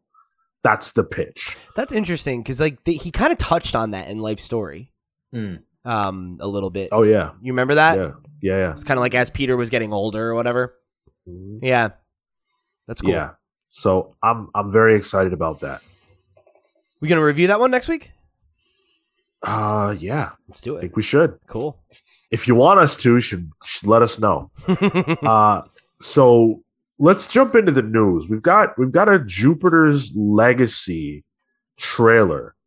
And we're actually going to pull it up here for you guys. If you're watching on YouTube, you'll be able to watch along with us as we break down what we got out of this trailer. All right, here we are. So this is, of course, coming from Netflix, Jupiter's Legacy. This is the comic. This is the show based on Mark Millar's story. I gotta say, I read the original story. I read the first one. Mm-hmm. It kind of came and went for me. Yeah. Yeah. I had a similar experience with it. I read it in college, and like it was fine enough, but it didn't leave a super big impression on me. Yeah, I felt the same. This trailer, though, I really enjoy it. I really like it. I think it's got a solid cast. Like those that I'm aware of, the actors I'm aware of, it has a solid cast. I feel like it's staying true to what that story was, but it's presenting it in a way that's actually visually arresting. The visuals are crazy. Yeah. Like even the colors on the costume look just otherworldly. Yeah, totally. That was the thing that kind of struck a chord with me, I think, with the trailer, was just that, like, I don't know, not to say that, like, the Netflix shows look bad, but I think some of the more high concept Netflix shows, it's like, you kind of have that question of, like, well, which one am I getting? You know, like what degree of budget are we putting behind this? Yeah. Sure. And this seems like the right level. You know, like it seems like it's got that, you know, network drama, like higher kind of production value to it. So it's important to mention that this is a product of the relationship between Millar World and Netflix. Right. Right. So, you know, Millar World was folded into Netflix pretty much. And, you know, I think this is the first project we got out of that relationship. Correct me if I'm wrong. Did they not do that magic one? Hasn't come out yet. No, yeah, they talked about that. I feel like there was maybe like a movie or something small, but I think this is the first like big, you know, Netflix series like event kind of title thing. Yeah, and so I say that to say also that maybe the reason it has a higher production value is because they have greater skin in the game. Yeah, right. Well, and you have to imagine they're hoping to cash in on their own superhero thing as well. Totally. Oh yeah. This is super cool. You pointed out the visuals. I got to say that these costumes, these are some of the best looking costumes I've ever seen in a superhero property. They look really good. Especially ones that aren't like they look real, but they don't look overly real, like some of like the MCU stuff. You know? They also don't look goofy. Yeah. Or like, I feel like some of the MCU stuff sometimes goes the opposite direction, where it's like it's so, or like Shazam was kind of like that, where like it looks good, but it very much looks fake. Like it looks like CGI, not something a person would actually wear. And I do like that about this as well. Yeah. I'm really excited for this. I would love for this to be a success because getting more would be really cool. There was an awesome conversation that took place in the Discord actually about Millar's intent, and Viltrum Warrior was very good at breaking down like what he was going for throughout this series. And so I would love to see this play out. I would love to see them really get the time to tell their story. This gives me like very much like a Watchmen type of feel to it, where it has the legacy aspect, but then also the new characters in it as well. So I say that, and flashing on the screen is the phrase "no legacy." So there you go, lives forever. No legacy lives forever. Yeah. I love this. I think this is going to be really cool, and I'm here for it. I think it's something that like you gotta imagine what Kale laid out to, like the whole superhero thing. Like Netflix has got to be sweating right now. Like, obviously, since the Marvel deal kind of ended, like, they haven't really had you know, they've done a couple comic book adaptations, but they haven't really had like their big superhero show. And like every big network has their big superhero show right now. So you got to imagine they're looking across the fence like, oh yeah, us too.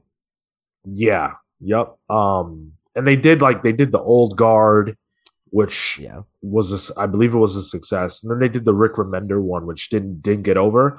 But they need an overwhelming success. Yeah, because like Umbrella Academy was like pretty popular, but it wasn't it didn't fucking explode. But wait, the Rick Remender, you mean Deadly Class? No. Oh, I was gonna say, because wasn't that was like Showtime or something? No, that was sci-fi. That was sci-fi. Yeah, but I think the Remender was the last days of the American crime, or something like that. Oh, yeah, that's right. Okay. Yep. But yeah, I think this is a great opportunity for Netflix. I think it's cool for Mark to get his work on a grander scale. I mean, he's had the movies and stuff, but like, you know, to be recognized for this as his baby, his thing with Netflix, I think it's a great opportunity. Yeah, May 7th. Yeah, we'll see how it is. Yeah. We will most likely be reviewing it. So stay tuned. We'll be watching it. Exactly. So I want to follow up on the March Madness tournament that DC put together, the round robin situation from last week. Last week we spoke about it.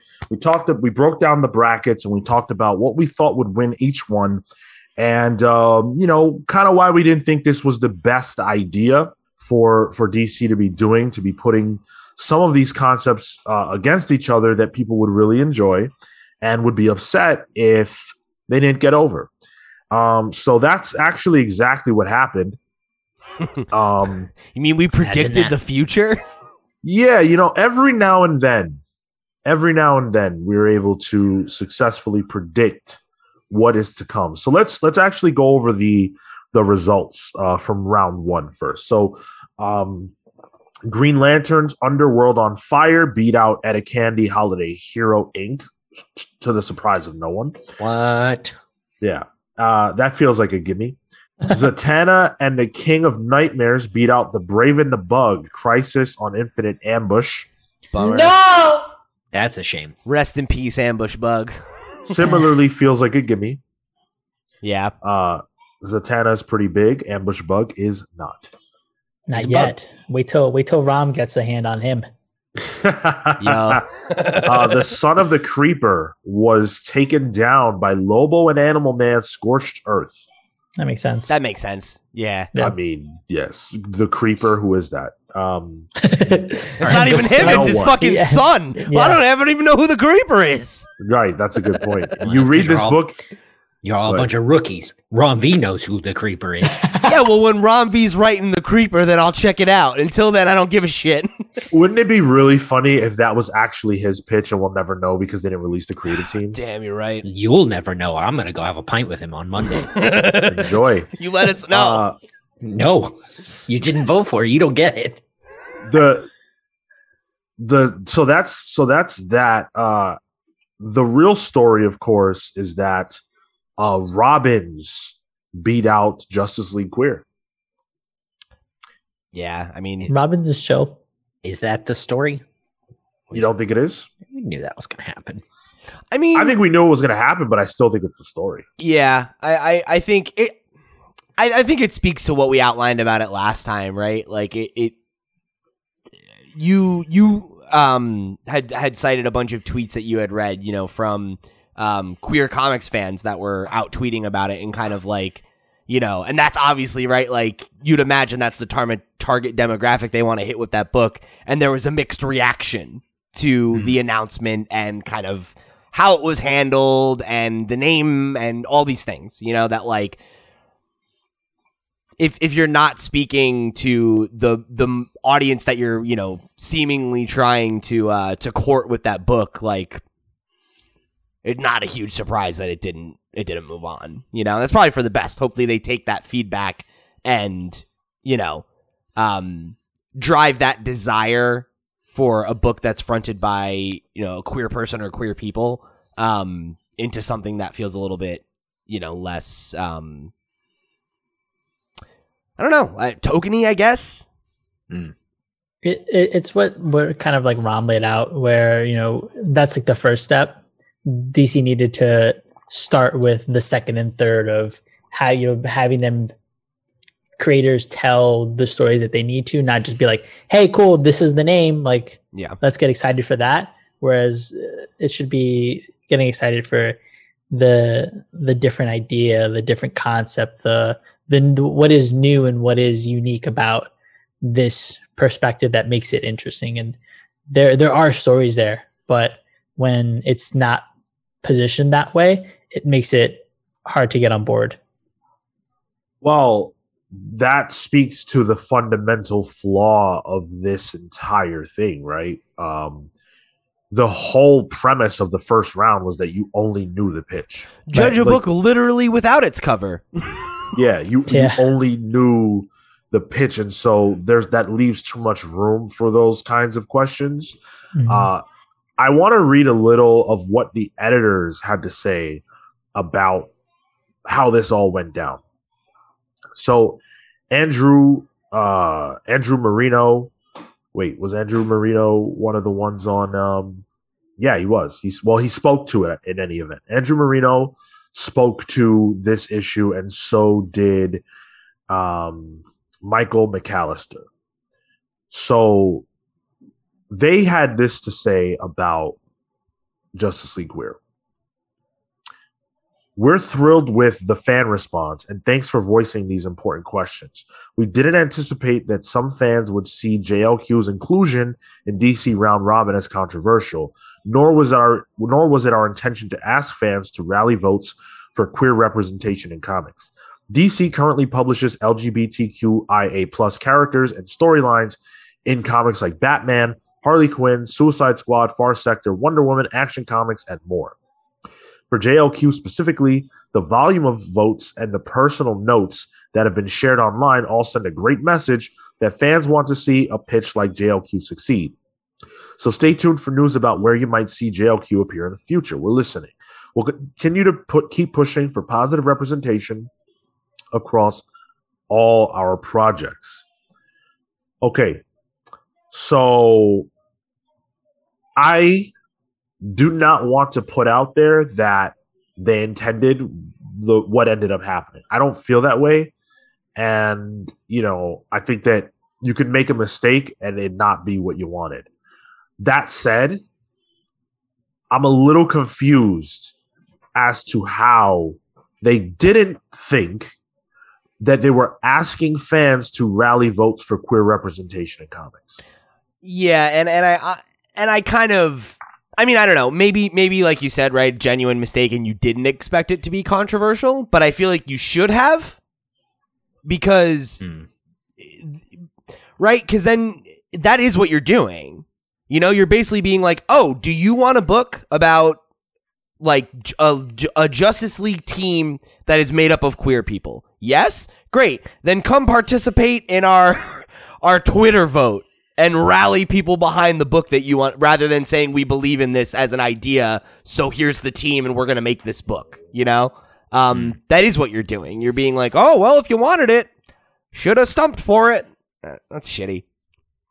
I don't know, because I think we made the comment that this was around engagement, and one of the things that we saw was this bracket in particular had like 3x the number of votes as all the other ones, right? So that notwithstanding, if the expectation wasn't that around these other books that they weren't going to enable people to rally behind it, I don't know that it's necessarily because this one was JOQ was going to have that same effect. I think it was like a question to engage this community, and had it been a matter of seeing similar numbers of votes compared to the Zatanna book or the Swamp Thing book or etc., I don't think that would have this. I don't think we'd make the same argument, but I think that was the expectation on the editor end, because I feel like that's how, from a marketing perspective, that's how I would think about it. Is, well, we're just trying to get people to engage we're not looking necessarily for, like, if they retweet and they ask people to, fine, but we're not asking for more beyond that. So that's where there's a problem with the cross section between big business and social interests. Mm-hmm. So you just perfectly outlined almost assuredly exactly what they were thinking, but that's the problem. You can do that with a book called, I don't know, Pause Off, because no one gives a shit about that, right? Like, if Pause Off doesn't get over, then it doesn't hurt anyone. But when you have an industry where representation's a problem, just leaving it up to a vote where you can reasonably surmise that people will not only vote because they need that representation and it's painful for them that it isn't present, but that they'll also vote because they don't want that representation and they're douchebags on the other end. Yeah. That's the scenario that was created by that marketing idea you just outlined. That's why you can't do things like this. That's exactly why. And I don't think I agree with Sean where, like, I'm not going to put that on anybody, but that's also a tactic, right? Like, outrage marketing is a thing. People know about that. You should have known that this was a possibility, at least, you know? And so I'm not necessarily, like, trying to ascribe malicious intent, but I do feel like somebody at this level of marketing at a company with the status and resources of DC, like, there should have been someone in the room who was like, maybe that's not the idea. You know, like, maybe that won't go over the way we think. And I think that speaks to a broader conversation about representation behind the scenes that we don't always talk about, right? Where it's like, there probably wasn't a queer person in that decision-making room, so you step on this rake. So I don't know. Yeah. I really wish they hadn't done this. I've looked at Twitter since the results came out, and it's predictable. People were very upset. And there's a certain group that's taking it as a win. It seems like we'll probably ultimately get the book anyways because they recognize that they stepped in something bad. Yeah. And that's cool, I guess. But the road to get to the book itself should never have been this arduous for the people who need this book. I personally don't even think the book should exist the way that it's being outlined, but that's fine because it's not for me. If you need this book and you're willing to accept it, warts and all, right? This hurts. So I'm hopeful that the end result is better than what I think it is, and that it's better than the name, because the name's bad too. I really, really hope for comics that this works out. Yeah. Because now DC has a gun to their head. They have to publish this book. There's no way. There's no other way. Yeah, I mean, hopefully to your point, like, the fact that this happened the way that it did, we'll get a better end product than we would have gotten. That would have felt like... See, I don't know. I think they'll fart something out just to, just to say they did it and nobody bought it. So why would they do it again? I don't know. I don't think so, because I think that projects a malicious intent that I don't know is there, because I think even like when you're talking about DC's a business, right? Like, this is a capitalistic society. They're trying to make money. You don't want to put out a book that sucks and makes no money. You want to put out a book that, oh yeah, great.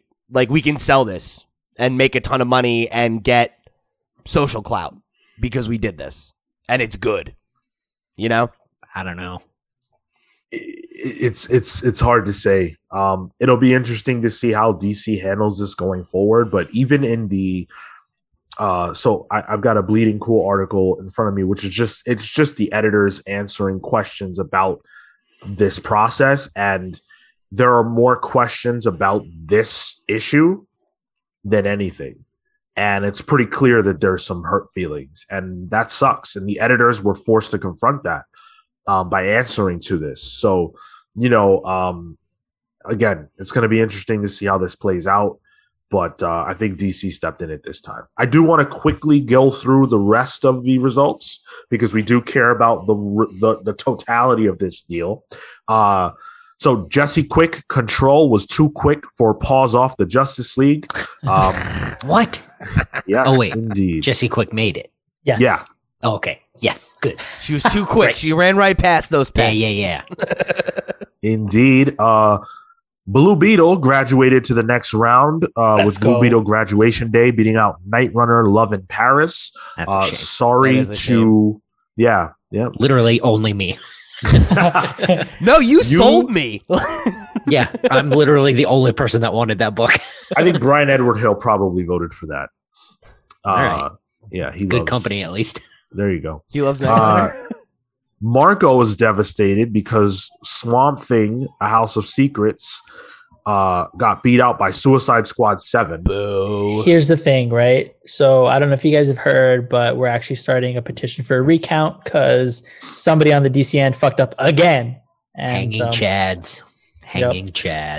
Leave it to DC. And then last but not least, Superman and Lois Ignition defeated the last Amazon Asteria in the final slot to move forward. So now, because of that, we actually do know a bit more about all of these different projects. We know the creative teams now. Do you guys care? Are you into it? Yeah. Yeah, All there's a few. So Green Lantern's Underworld on Fire is going to be written by Sina Grace with art by V. Ken Marion. Wow, I haven't seen that name in a while. Right? Yeah, one of our old buddies. Good for him.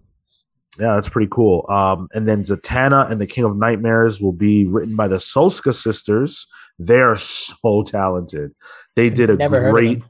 Yeah, they did a really good Black Widow run for Marvel. I want to say a couple years ago. Never heard of them. Yeah. And then art by Vanessa Del Rey.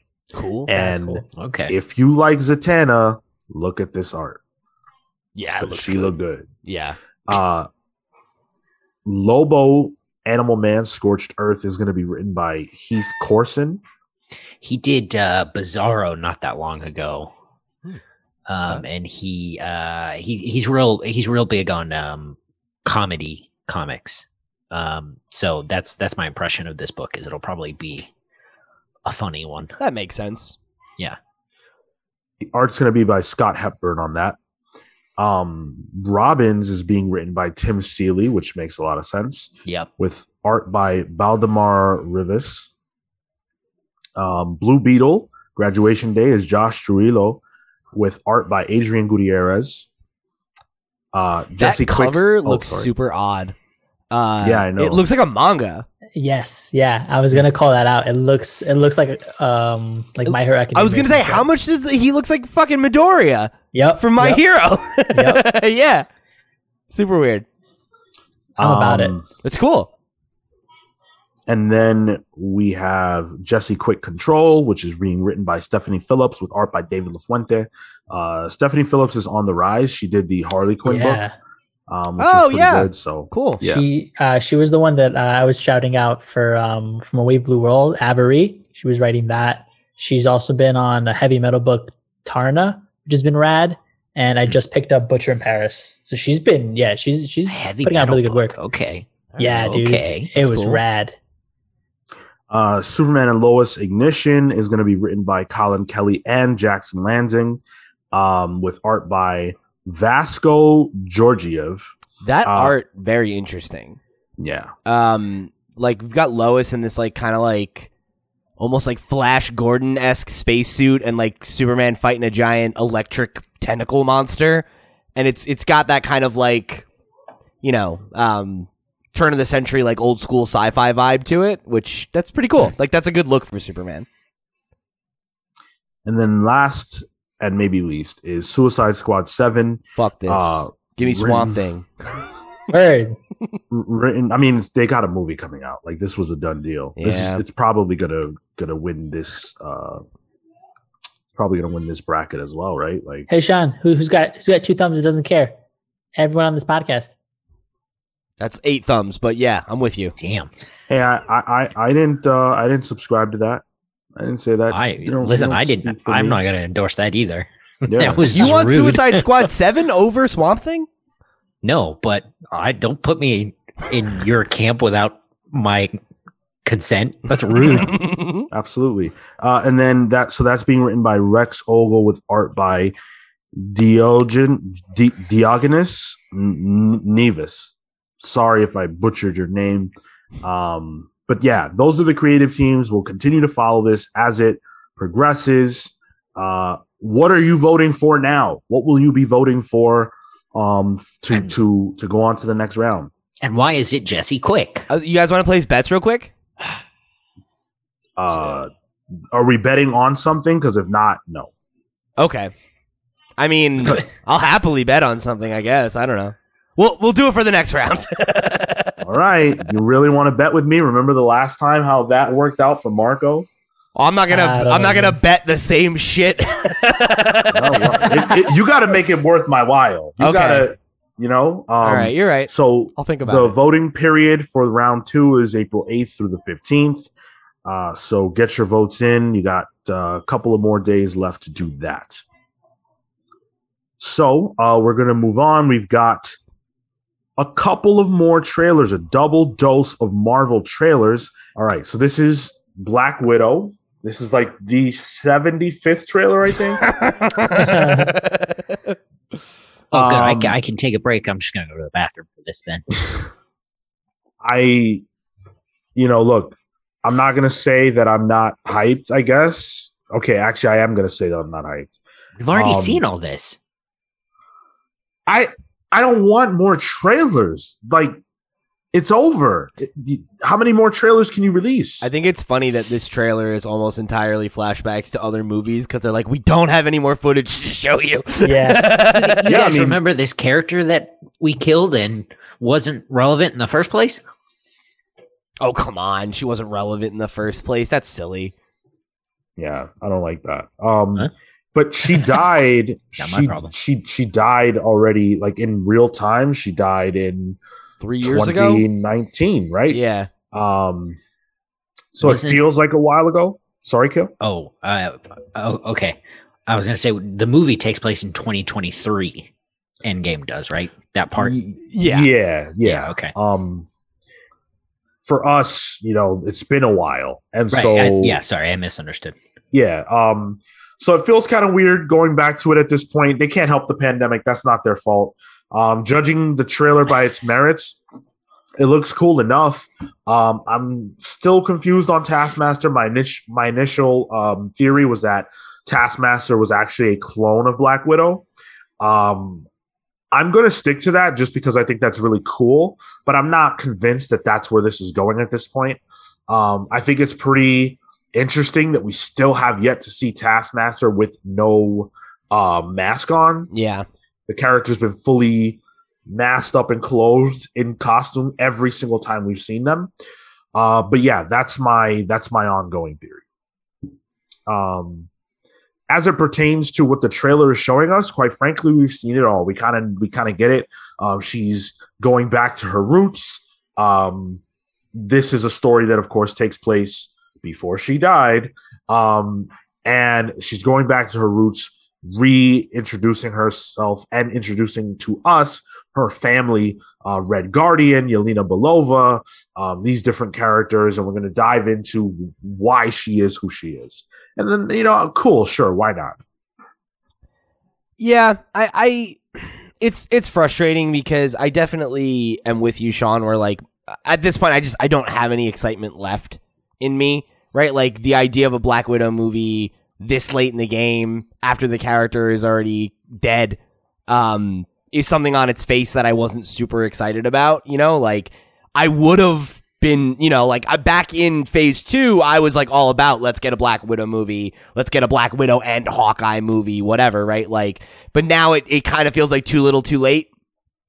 But that isn't to say that I'm like not like that I don't care to see it or that I'm like not at all interested. It's just I'm not, when I think about the MCU and the things that I'm hype about, it's what's coming, or it's what we're in the middle of right now. It's where the world is today, not a flashback to,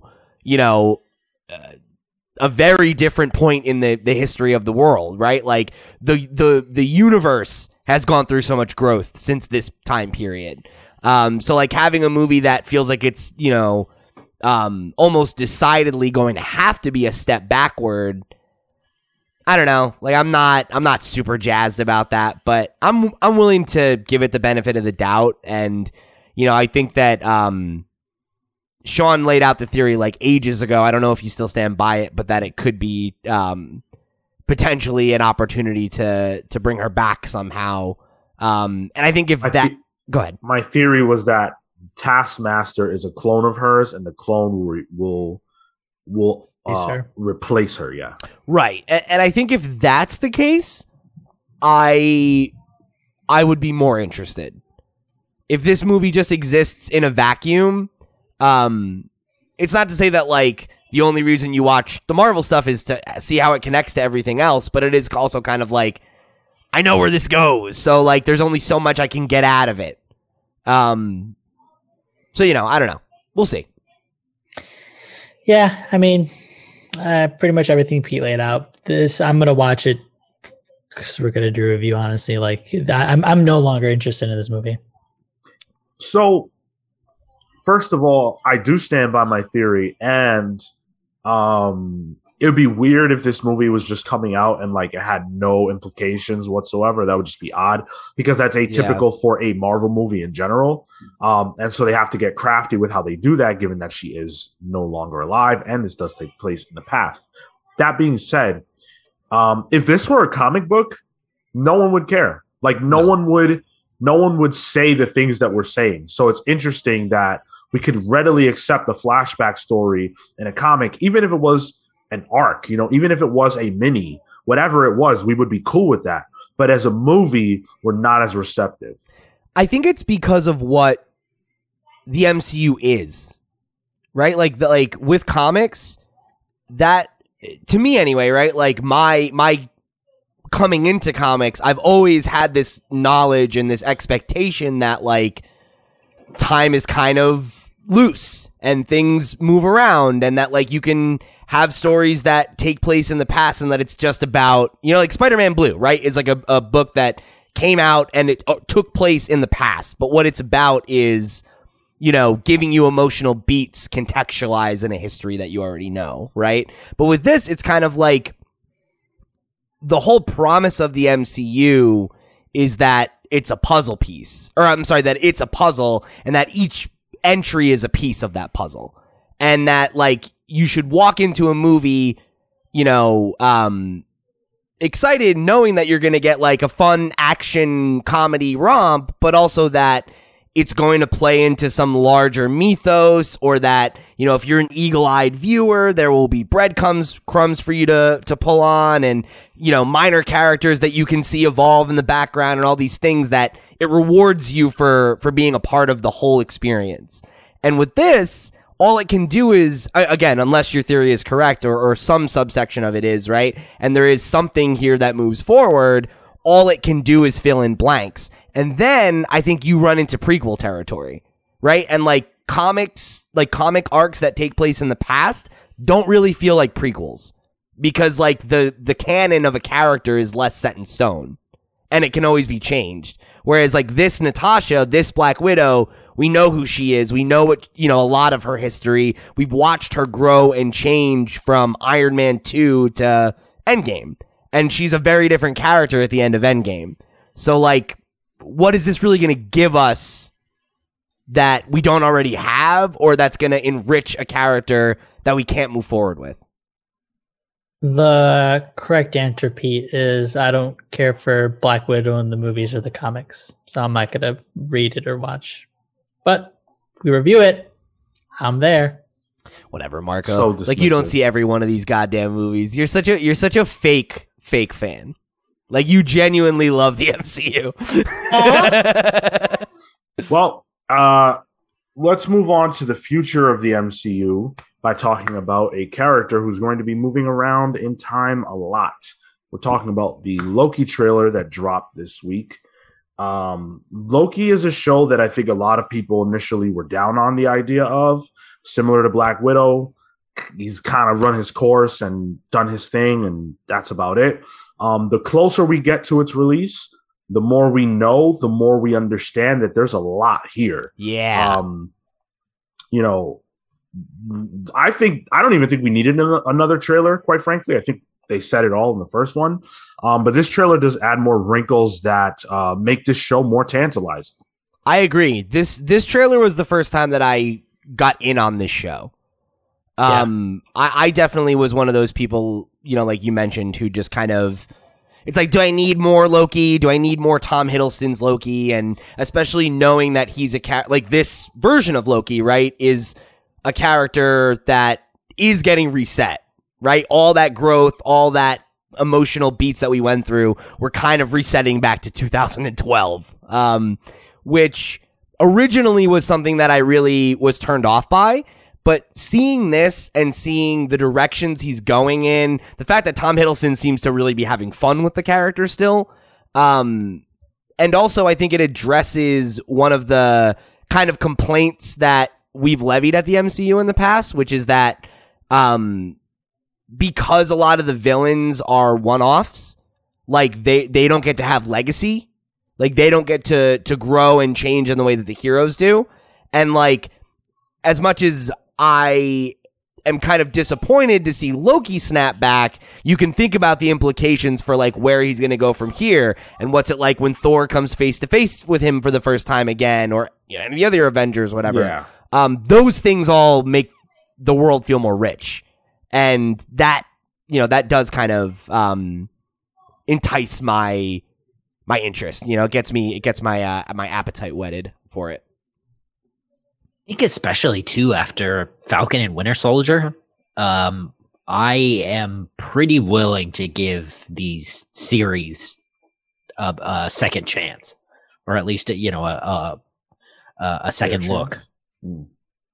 A fair chance, yeah, is a even better, because I think going into WandaVision, everybody thought, oh yeah, that's cool, a novel idea, but then I think, unless you were a real fan of the Falcon and the Winter Soldier, you probably went in thinking, oh, this is going to be another, Captain America story, whatever. And it's turned out to be so far pretty good. Mm-hmm. And WandaVision hit. So I gotta try. The sci-fi angle for this was probably the piece that got me the most, like time travel, just like the content of it. I think, and this trailer definitely solidified as just being like, okay, this is going to be a fun watch, and I think that's what I want from a weekly series. Yeah. With heavy implications for the future of the MCU. I think this show will probably give us the best idea of where things are going of anything that we've seen so far. It's interesting because presumably this is also gonna cross over with Doctor Strange and with the stuff from WandaVision. So like, I wonder even how some of the other shows coming down the line are going to continue with that pattern, because it looks like it's been mostly relegated to the movies, and now Black Widow is going to be somewhat assumingly integrated into that, but everything's like pretty much the linchpin there is that Doctor Strange movie, which is cool. I'm still of the mind that this show will introduce Kang. That's what I'm hanging my hat on. I think that makes a ton of sense. So I when this came out, I actually watched it like twice because, like Sean said, there's a lot of Easter eggs in the background, and I took some notes on some things I wanted to call out. Sean, could you actually just start it over? You got it. There's a couple things I wanted to just point to. Oh, the tiles. So it's great tile work, yeah. But yeah, so the trailer, obviously, right, like we know that there's they show the split timelines and everything, and they're kind of engaging Loki to help. But it shows him actually going through multiple timelines, like just in the trailer. Like there's the big fight that's coming up in a minute here, and you can see he's in New York, probably seemingly post-Avengers, and New York City's destroyed. You can see Starr, Avengers Tower in the background, and it's all fucked up. And and I think that's coming up right after this one. But then there's also a shot a little bit later where it appears to show him on like what looks like Vormir, and I'm thinking it's probably a fake out with Black Widow, but it could be. So yeah, I think it's probably right after this where they're explaining this, and then yeah, they show him.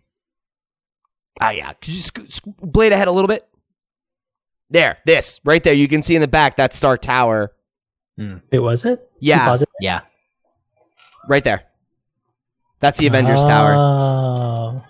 So you could see this is like potentially post Chitauri. Like I don't know who's to say.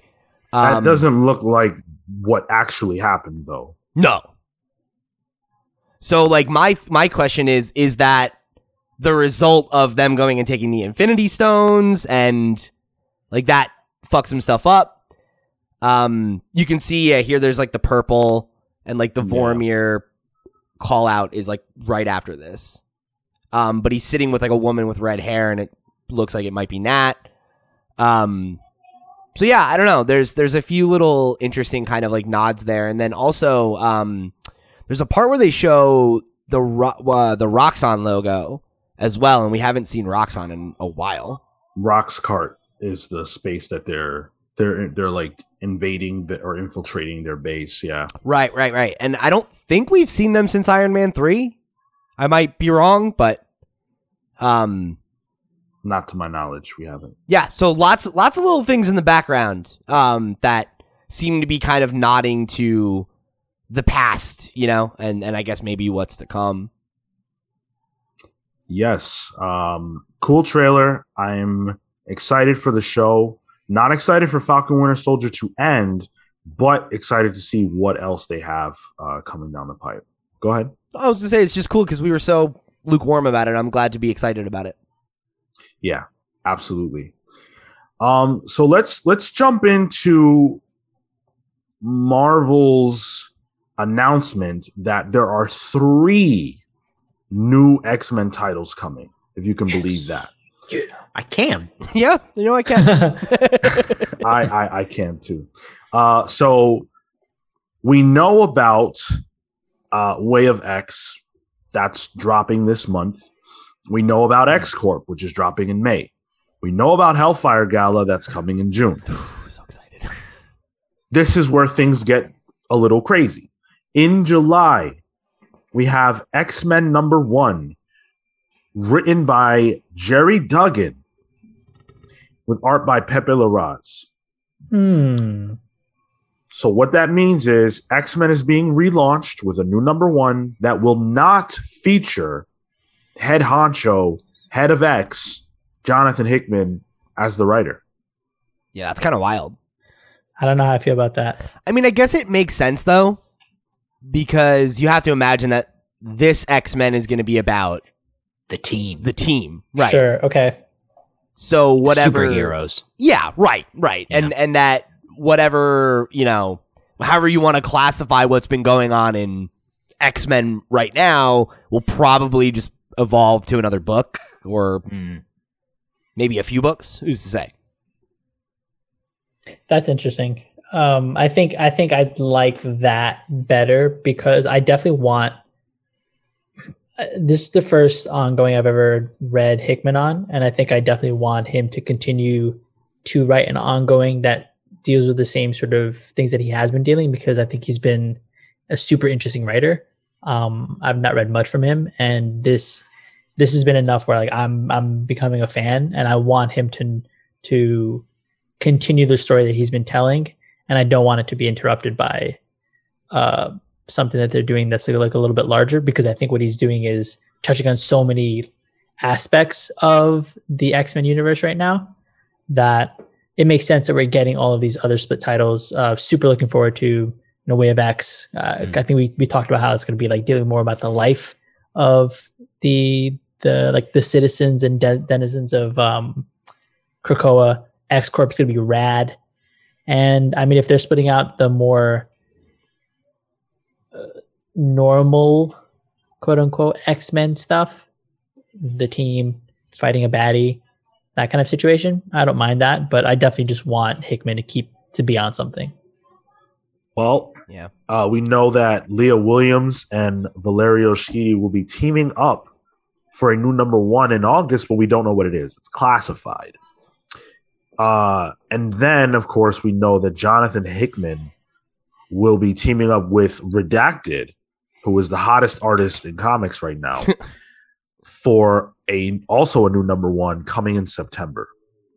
So, God, what if it's John Romita Jr.? No. Ooh, okay. On the Moira book. Oh, no. Okay, hold on. So I do want to throw out a theory based on this image, and I want you guys to tell me if you think it has any if it holds any water. So we have the 2 books that are classified, right? But the one you can see that there's a logo and it's covered with a classified stamp. The other one is a circle with a question mark. The only other circle is the Hellfire Gala logo. Do you think that that's just because it's a circular logo, or is it maybe an event? I mean, the X book is circular too, no? Yeah, I guess that's true. X-Men, yeah. Yeah. Okay. Yeah. Fair point. I don't know what this is going to be. I mean, I know that there was an intent to do a Moira book, but they weren't able to get the writer they wanted. So maybe Hickman is pulling a Thanos and just saying, guess I got to do everything myself. Or this is going to be a book that deals more with the political, larger elements of the X world, of what's going on with Krakoa, maybe what's going on with Arakko. And he's going to leave the smaller scale biz to, Duggan and Williams and people like that. It's interesting. But the reason why I really wanted to talk about this was to do a temperature check. So we are just a little bit away from Hellfire Gala's beginning. And it feels like we've been in a bit of a limbo state with the X books thus far. Yeah. There hasn't been a ton of forward momentum post 10 of Swords. The X-Men title proper has not really dealt in a significant way with the fallout of that at all. And for my money, neither have the other books, not materially. Yeah. So how do you guys feel about the state of X right now? Are you still really pumped for what's to come? And what do you need to see to get you back on the high that you were on if you're not there? It's definitely cooled for me.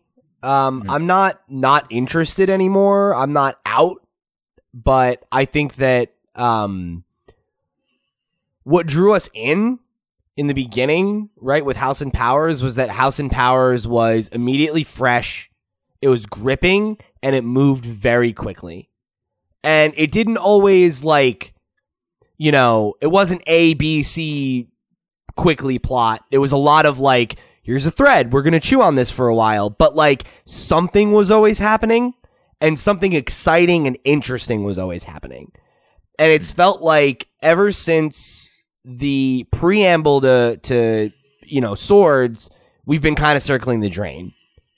And it was all the books needed to drop what they were doing and focus in to be 10 of Swords. We're doing 10 of Swords now. And then now it feels like we're kind of, expanding back out. But, whether it's because of COVID delays or what have you, right? It's not quick. And the pace when we got to the monthly, there's multiple titles, it immediately slowed. And I can stomach that a bit to be okay, it's monthly. We are going to be moving at a slower pace now that there's more of a status quo. Fine. But stuff's got to happen every issue.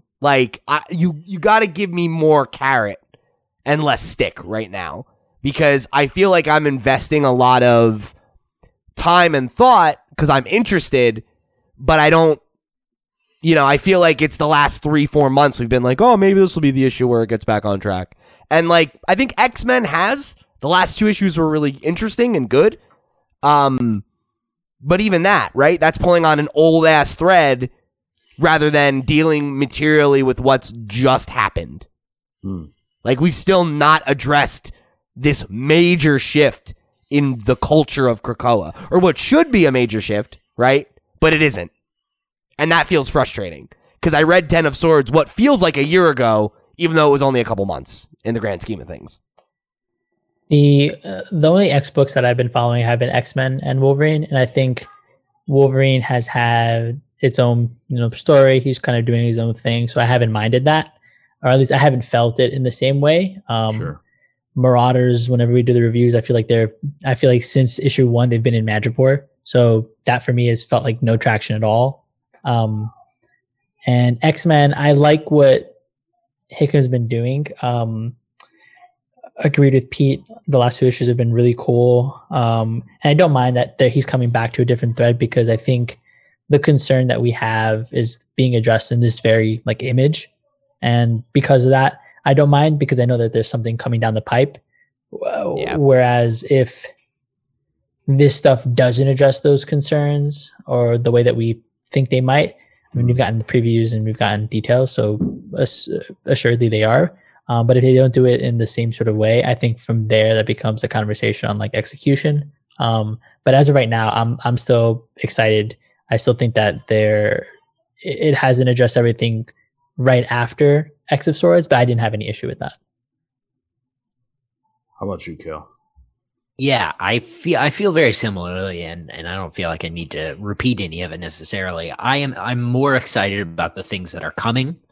Because I think stuff like Way of X is gonna, try and tackle things that, like Nightcrawler's religion. Oh, that's an aspect of Krakoa that I'm really excited about. As well as the Hellfire Gala. But yeah, like you say, everything's been floundering, it feels like, and I love the setting. I love the place that the X-Men have made and have been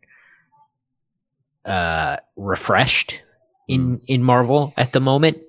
But post Ten of Swords, that has ground to a halt, and it needs something to kind of bring it back and make it still feel fresh. Yeah, it feels like it needs a shot in the arm, because it's still new. Yeah, it shouldn't feel this way. And I think that's the thing, is it doesn't feel stale. It's like you said, it's not the setting, it's not where the X-Men are at that's the problem. It's that they're not doing anything with the momentum that they built. Yeah. So I'm at a place that I think every comic book fan who reads the big two will inevitably get to. It's the comics fans' crossroads. And what I mean by that is I simultaneously desperately want them to get to the point, but I don't want the status quo to change. So getting to the point would mean introducing Moira, reintroducing her.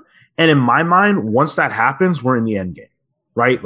That's kind of where, all right, how are we dealing with this? Because that secret gets out and that's it. That's the whole House of Cards. And I want to see that take place.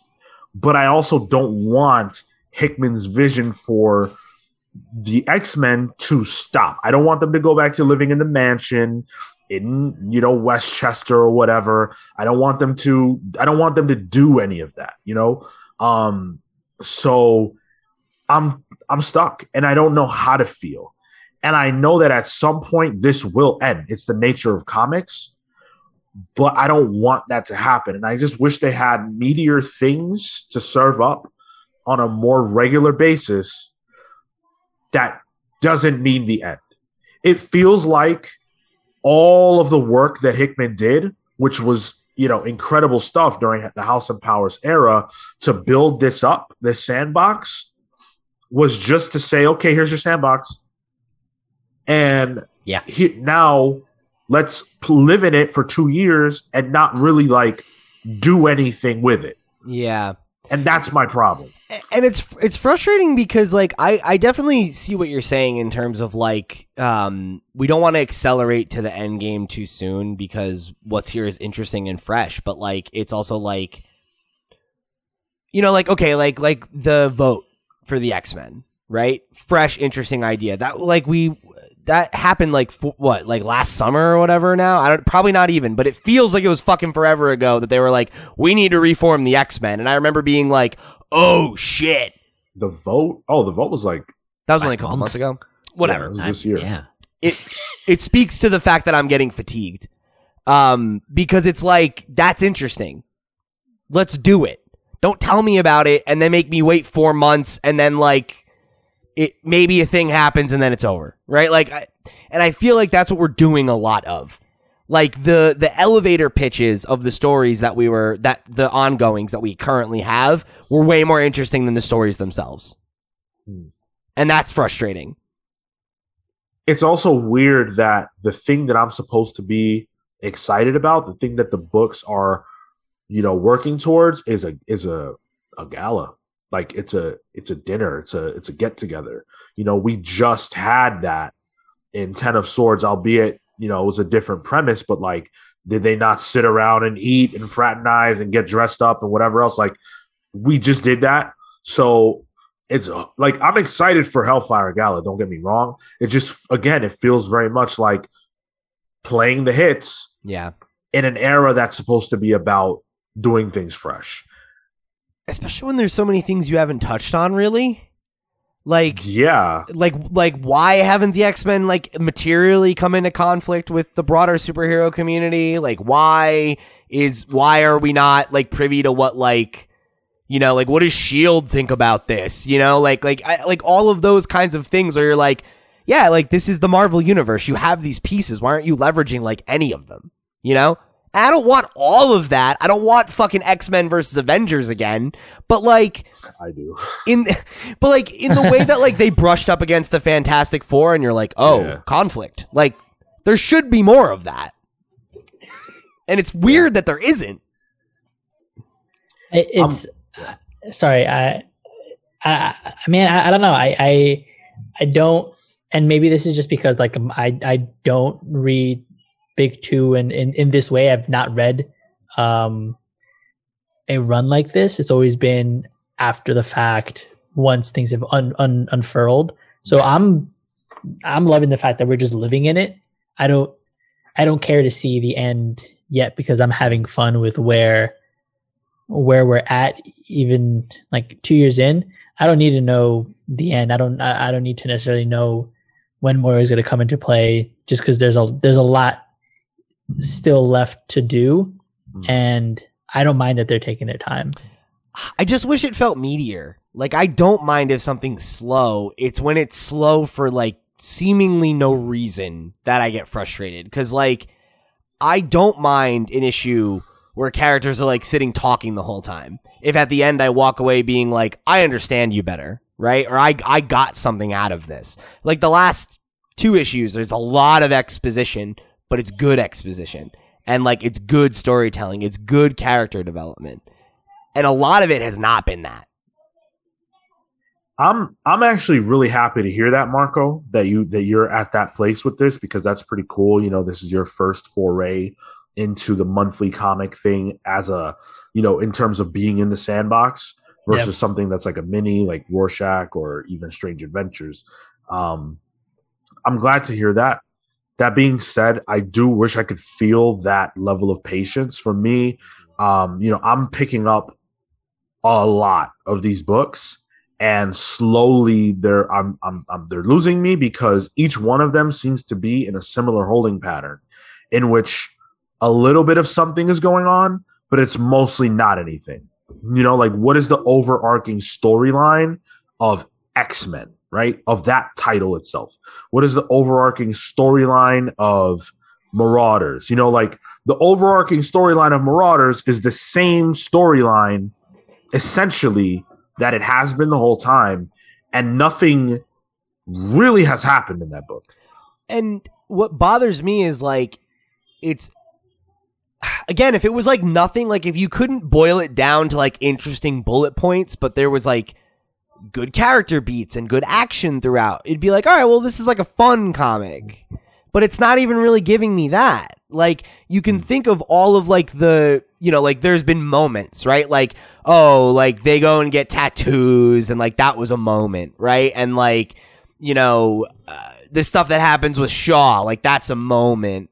But like, there's a bunch of issues in the middle where it's like, aren't they supposed to be like out saving mutants? And like they kind of did like once or twice, but like it doesn't really, that's not really what the book was about. And that was what it was supposed to be about. And it's not. And like, I love Kitty. I love Iceman. I love Storm. Like, these are some of my favorite X-Men. If it was just them out doing that and saving people and, you know, maybe they meet a new mutant or they find this underground slave market where they're selling mutants. I don't know. Like, I'm not the writer. I shouldn't have to tell you, but like, come up with a thing for interesting characters to go do and bounce off of each other. Like, there's a fun comic in there, but it feels like we just go to the big moments and then we go back to the holding pattern until it's time for them to do something again. The last point, for me on this subject is, you know, I really love what Hickman has set up. I'm excited for it. I'm into it. And there's a lot of awesome stuff here at the table. Maybe I'm too anxious for it, and I could get with that. I really, really wish there were less titles and more focus. And that's, I think, where I come at it from. Like, you know, no disrespect to the creators themselves, but do we really need the Children of the Atom book? You know, is that something that has to exist? Yeah. It feels like excess. And there's a lot of this that feels for me like excess. And every single book has done something that I'm like, man, if that was the focus right now, this would be crazy. But they don't focus. And so that's just kind of where I'm coming from. But ultimately, you know, if we're doing a temperature check, my answer is I'm still all in. I will never not be all in because of the nature of what this is and who I am. But I do have some concerns and some level of trepidation. I'm hopeful that Hellfire Gala is going to be that thing that takes us to the next stage of this story. But if you are enjoying the X stuff, or you're off the boat, you're off the reservation, as it were, let us know. We generally have seen in our Discord server mixed feelings. I know some people who are really into it still, and some who are kind of falling off. So where do you lie on that? You know, are you excited for the Hellfire Gala? Write in. Let us know your thoughts. Hit us at thecomicspals@gmail.com. While you're thinking about us still, go ahead and follow us on your podcast hosting platform of choice. Make sure that you're leaving us a rating and a review, whether it's on that platform or it's on YouTube. Wherever you get us, there's a way to show your support for this podcast, and we are so appreciative.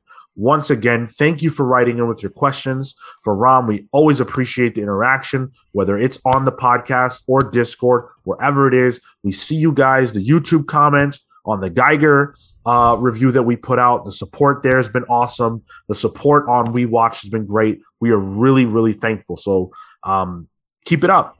We've got book clubs on deck for you guys. The Invincible one is out now. We've done a ton of different ones. So check that out. Next week, we're going to tell you guys on this podcast what our next book club will be. We think you'll be excited. So at the start of the episode, when I let you guys know about everything else, we'll talk about that.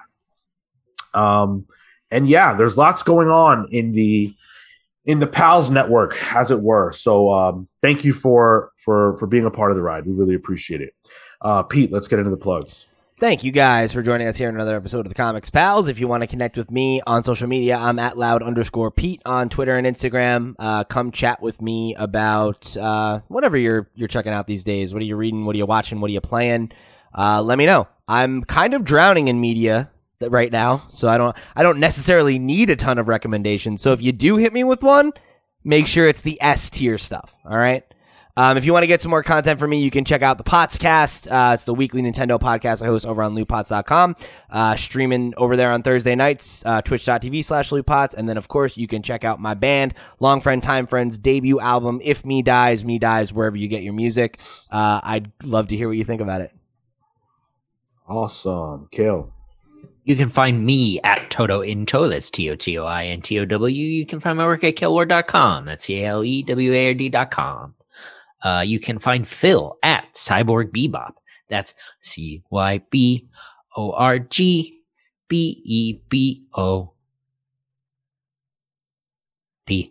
Nice. Damn. It's so long every time. You can find me at Mr. Marco Anamoto on Instagram and Twitter. You will see me and loving everything Swamp Thing, as you will be familiar with this interview. And come talk to me about the Way of the House Husband. That shit looks mad funny. So I'm super excited. Good. Is it? It's very good. Yeah, okay. I'm super excited to start. That shit looks hilarious. And I'm definitely ready for just like something goofy, lighthearted anime stuff. I've been watching Demon Slayer, and that's a little heavier. Fun, but yeah, man. Come talk to me about that. And then, as always, on the Weeb channel, if you haven't finished Attack on Titan Season 4, well, a few people have finished the manga for it, so they're having a whole conversation about it. And I might be taking a plunge. It's all in black bars, too, so... Yeah, that's ain't nobody reading nothing in TV Party or Weeb Central. Yeah. And then, as always, we're also doing an Akira read-along. We are on volume 4 this week. We took a slight break just because we had a bunch of reading. So this week, on the release date, Monday, for Sunday, we'll be reading volume 4. There you go. Awesome. As for me, you can find me on Twitter and Instagram only at Sean Soapbox. The only thing I want to plug is this podcast. I'm really happy to be a part of it. We've done a ton of interviews like the one we did with Ram. Go check out his work. I think he said The Right Ram. Yeah, The Right Ram on Twitter. On Twitter, go check his work out. And just thank you for the support. With that, we're the Comics Pals signing off. Take care, guys. See you next week.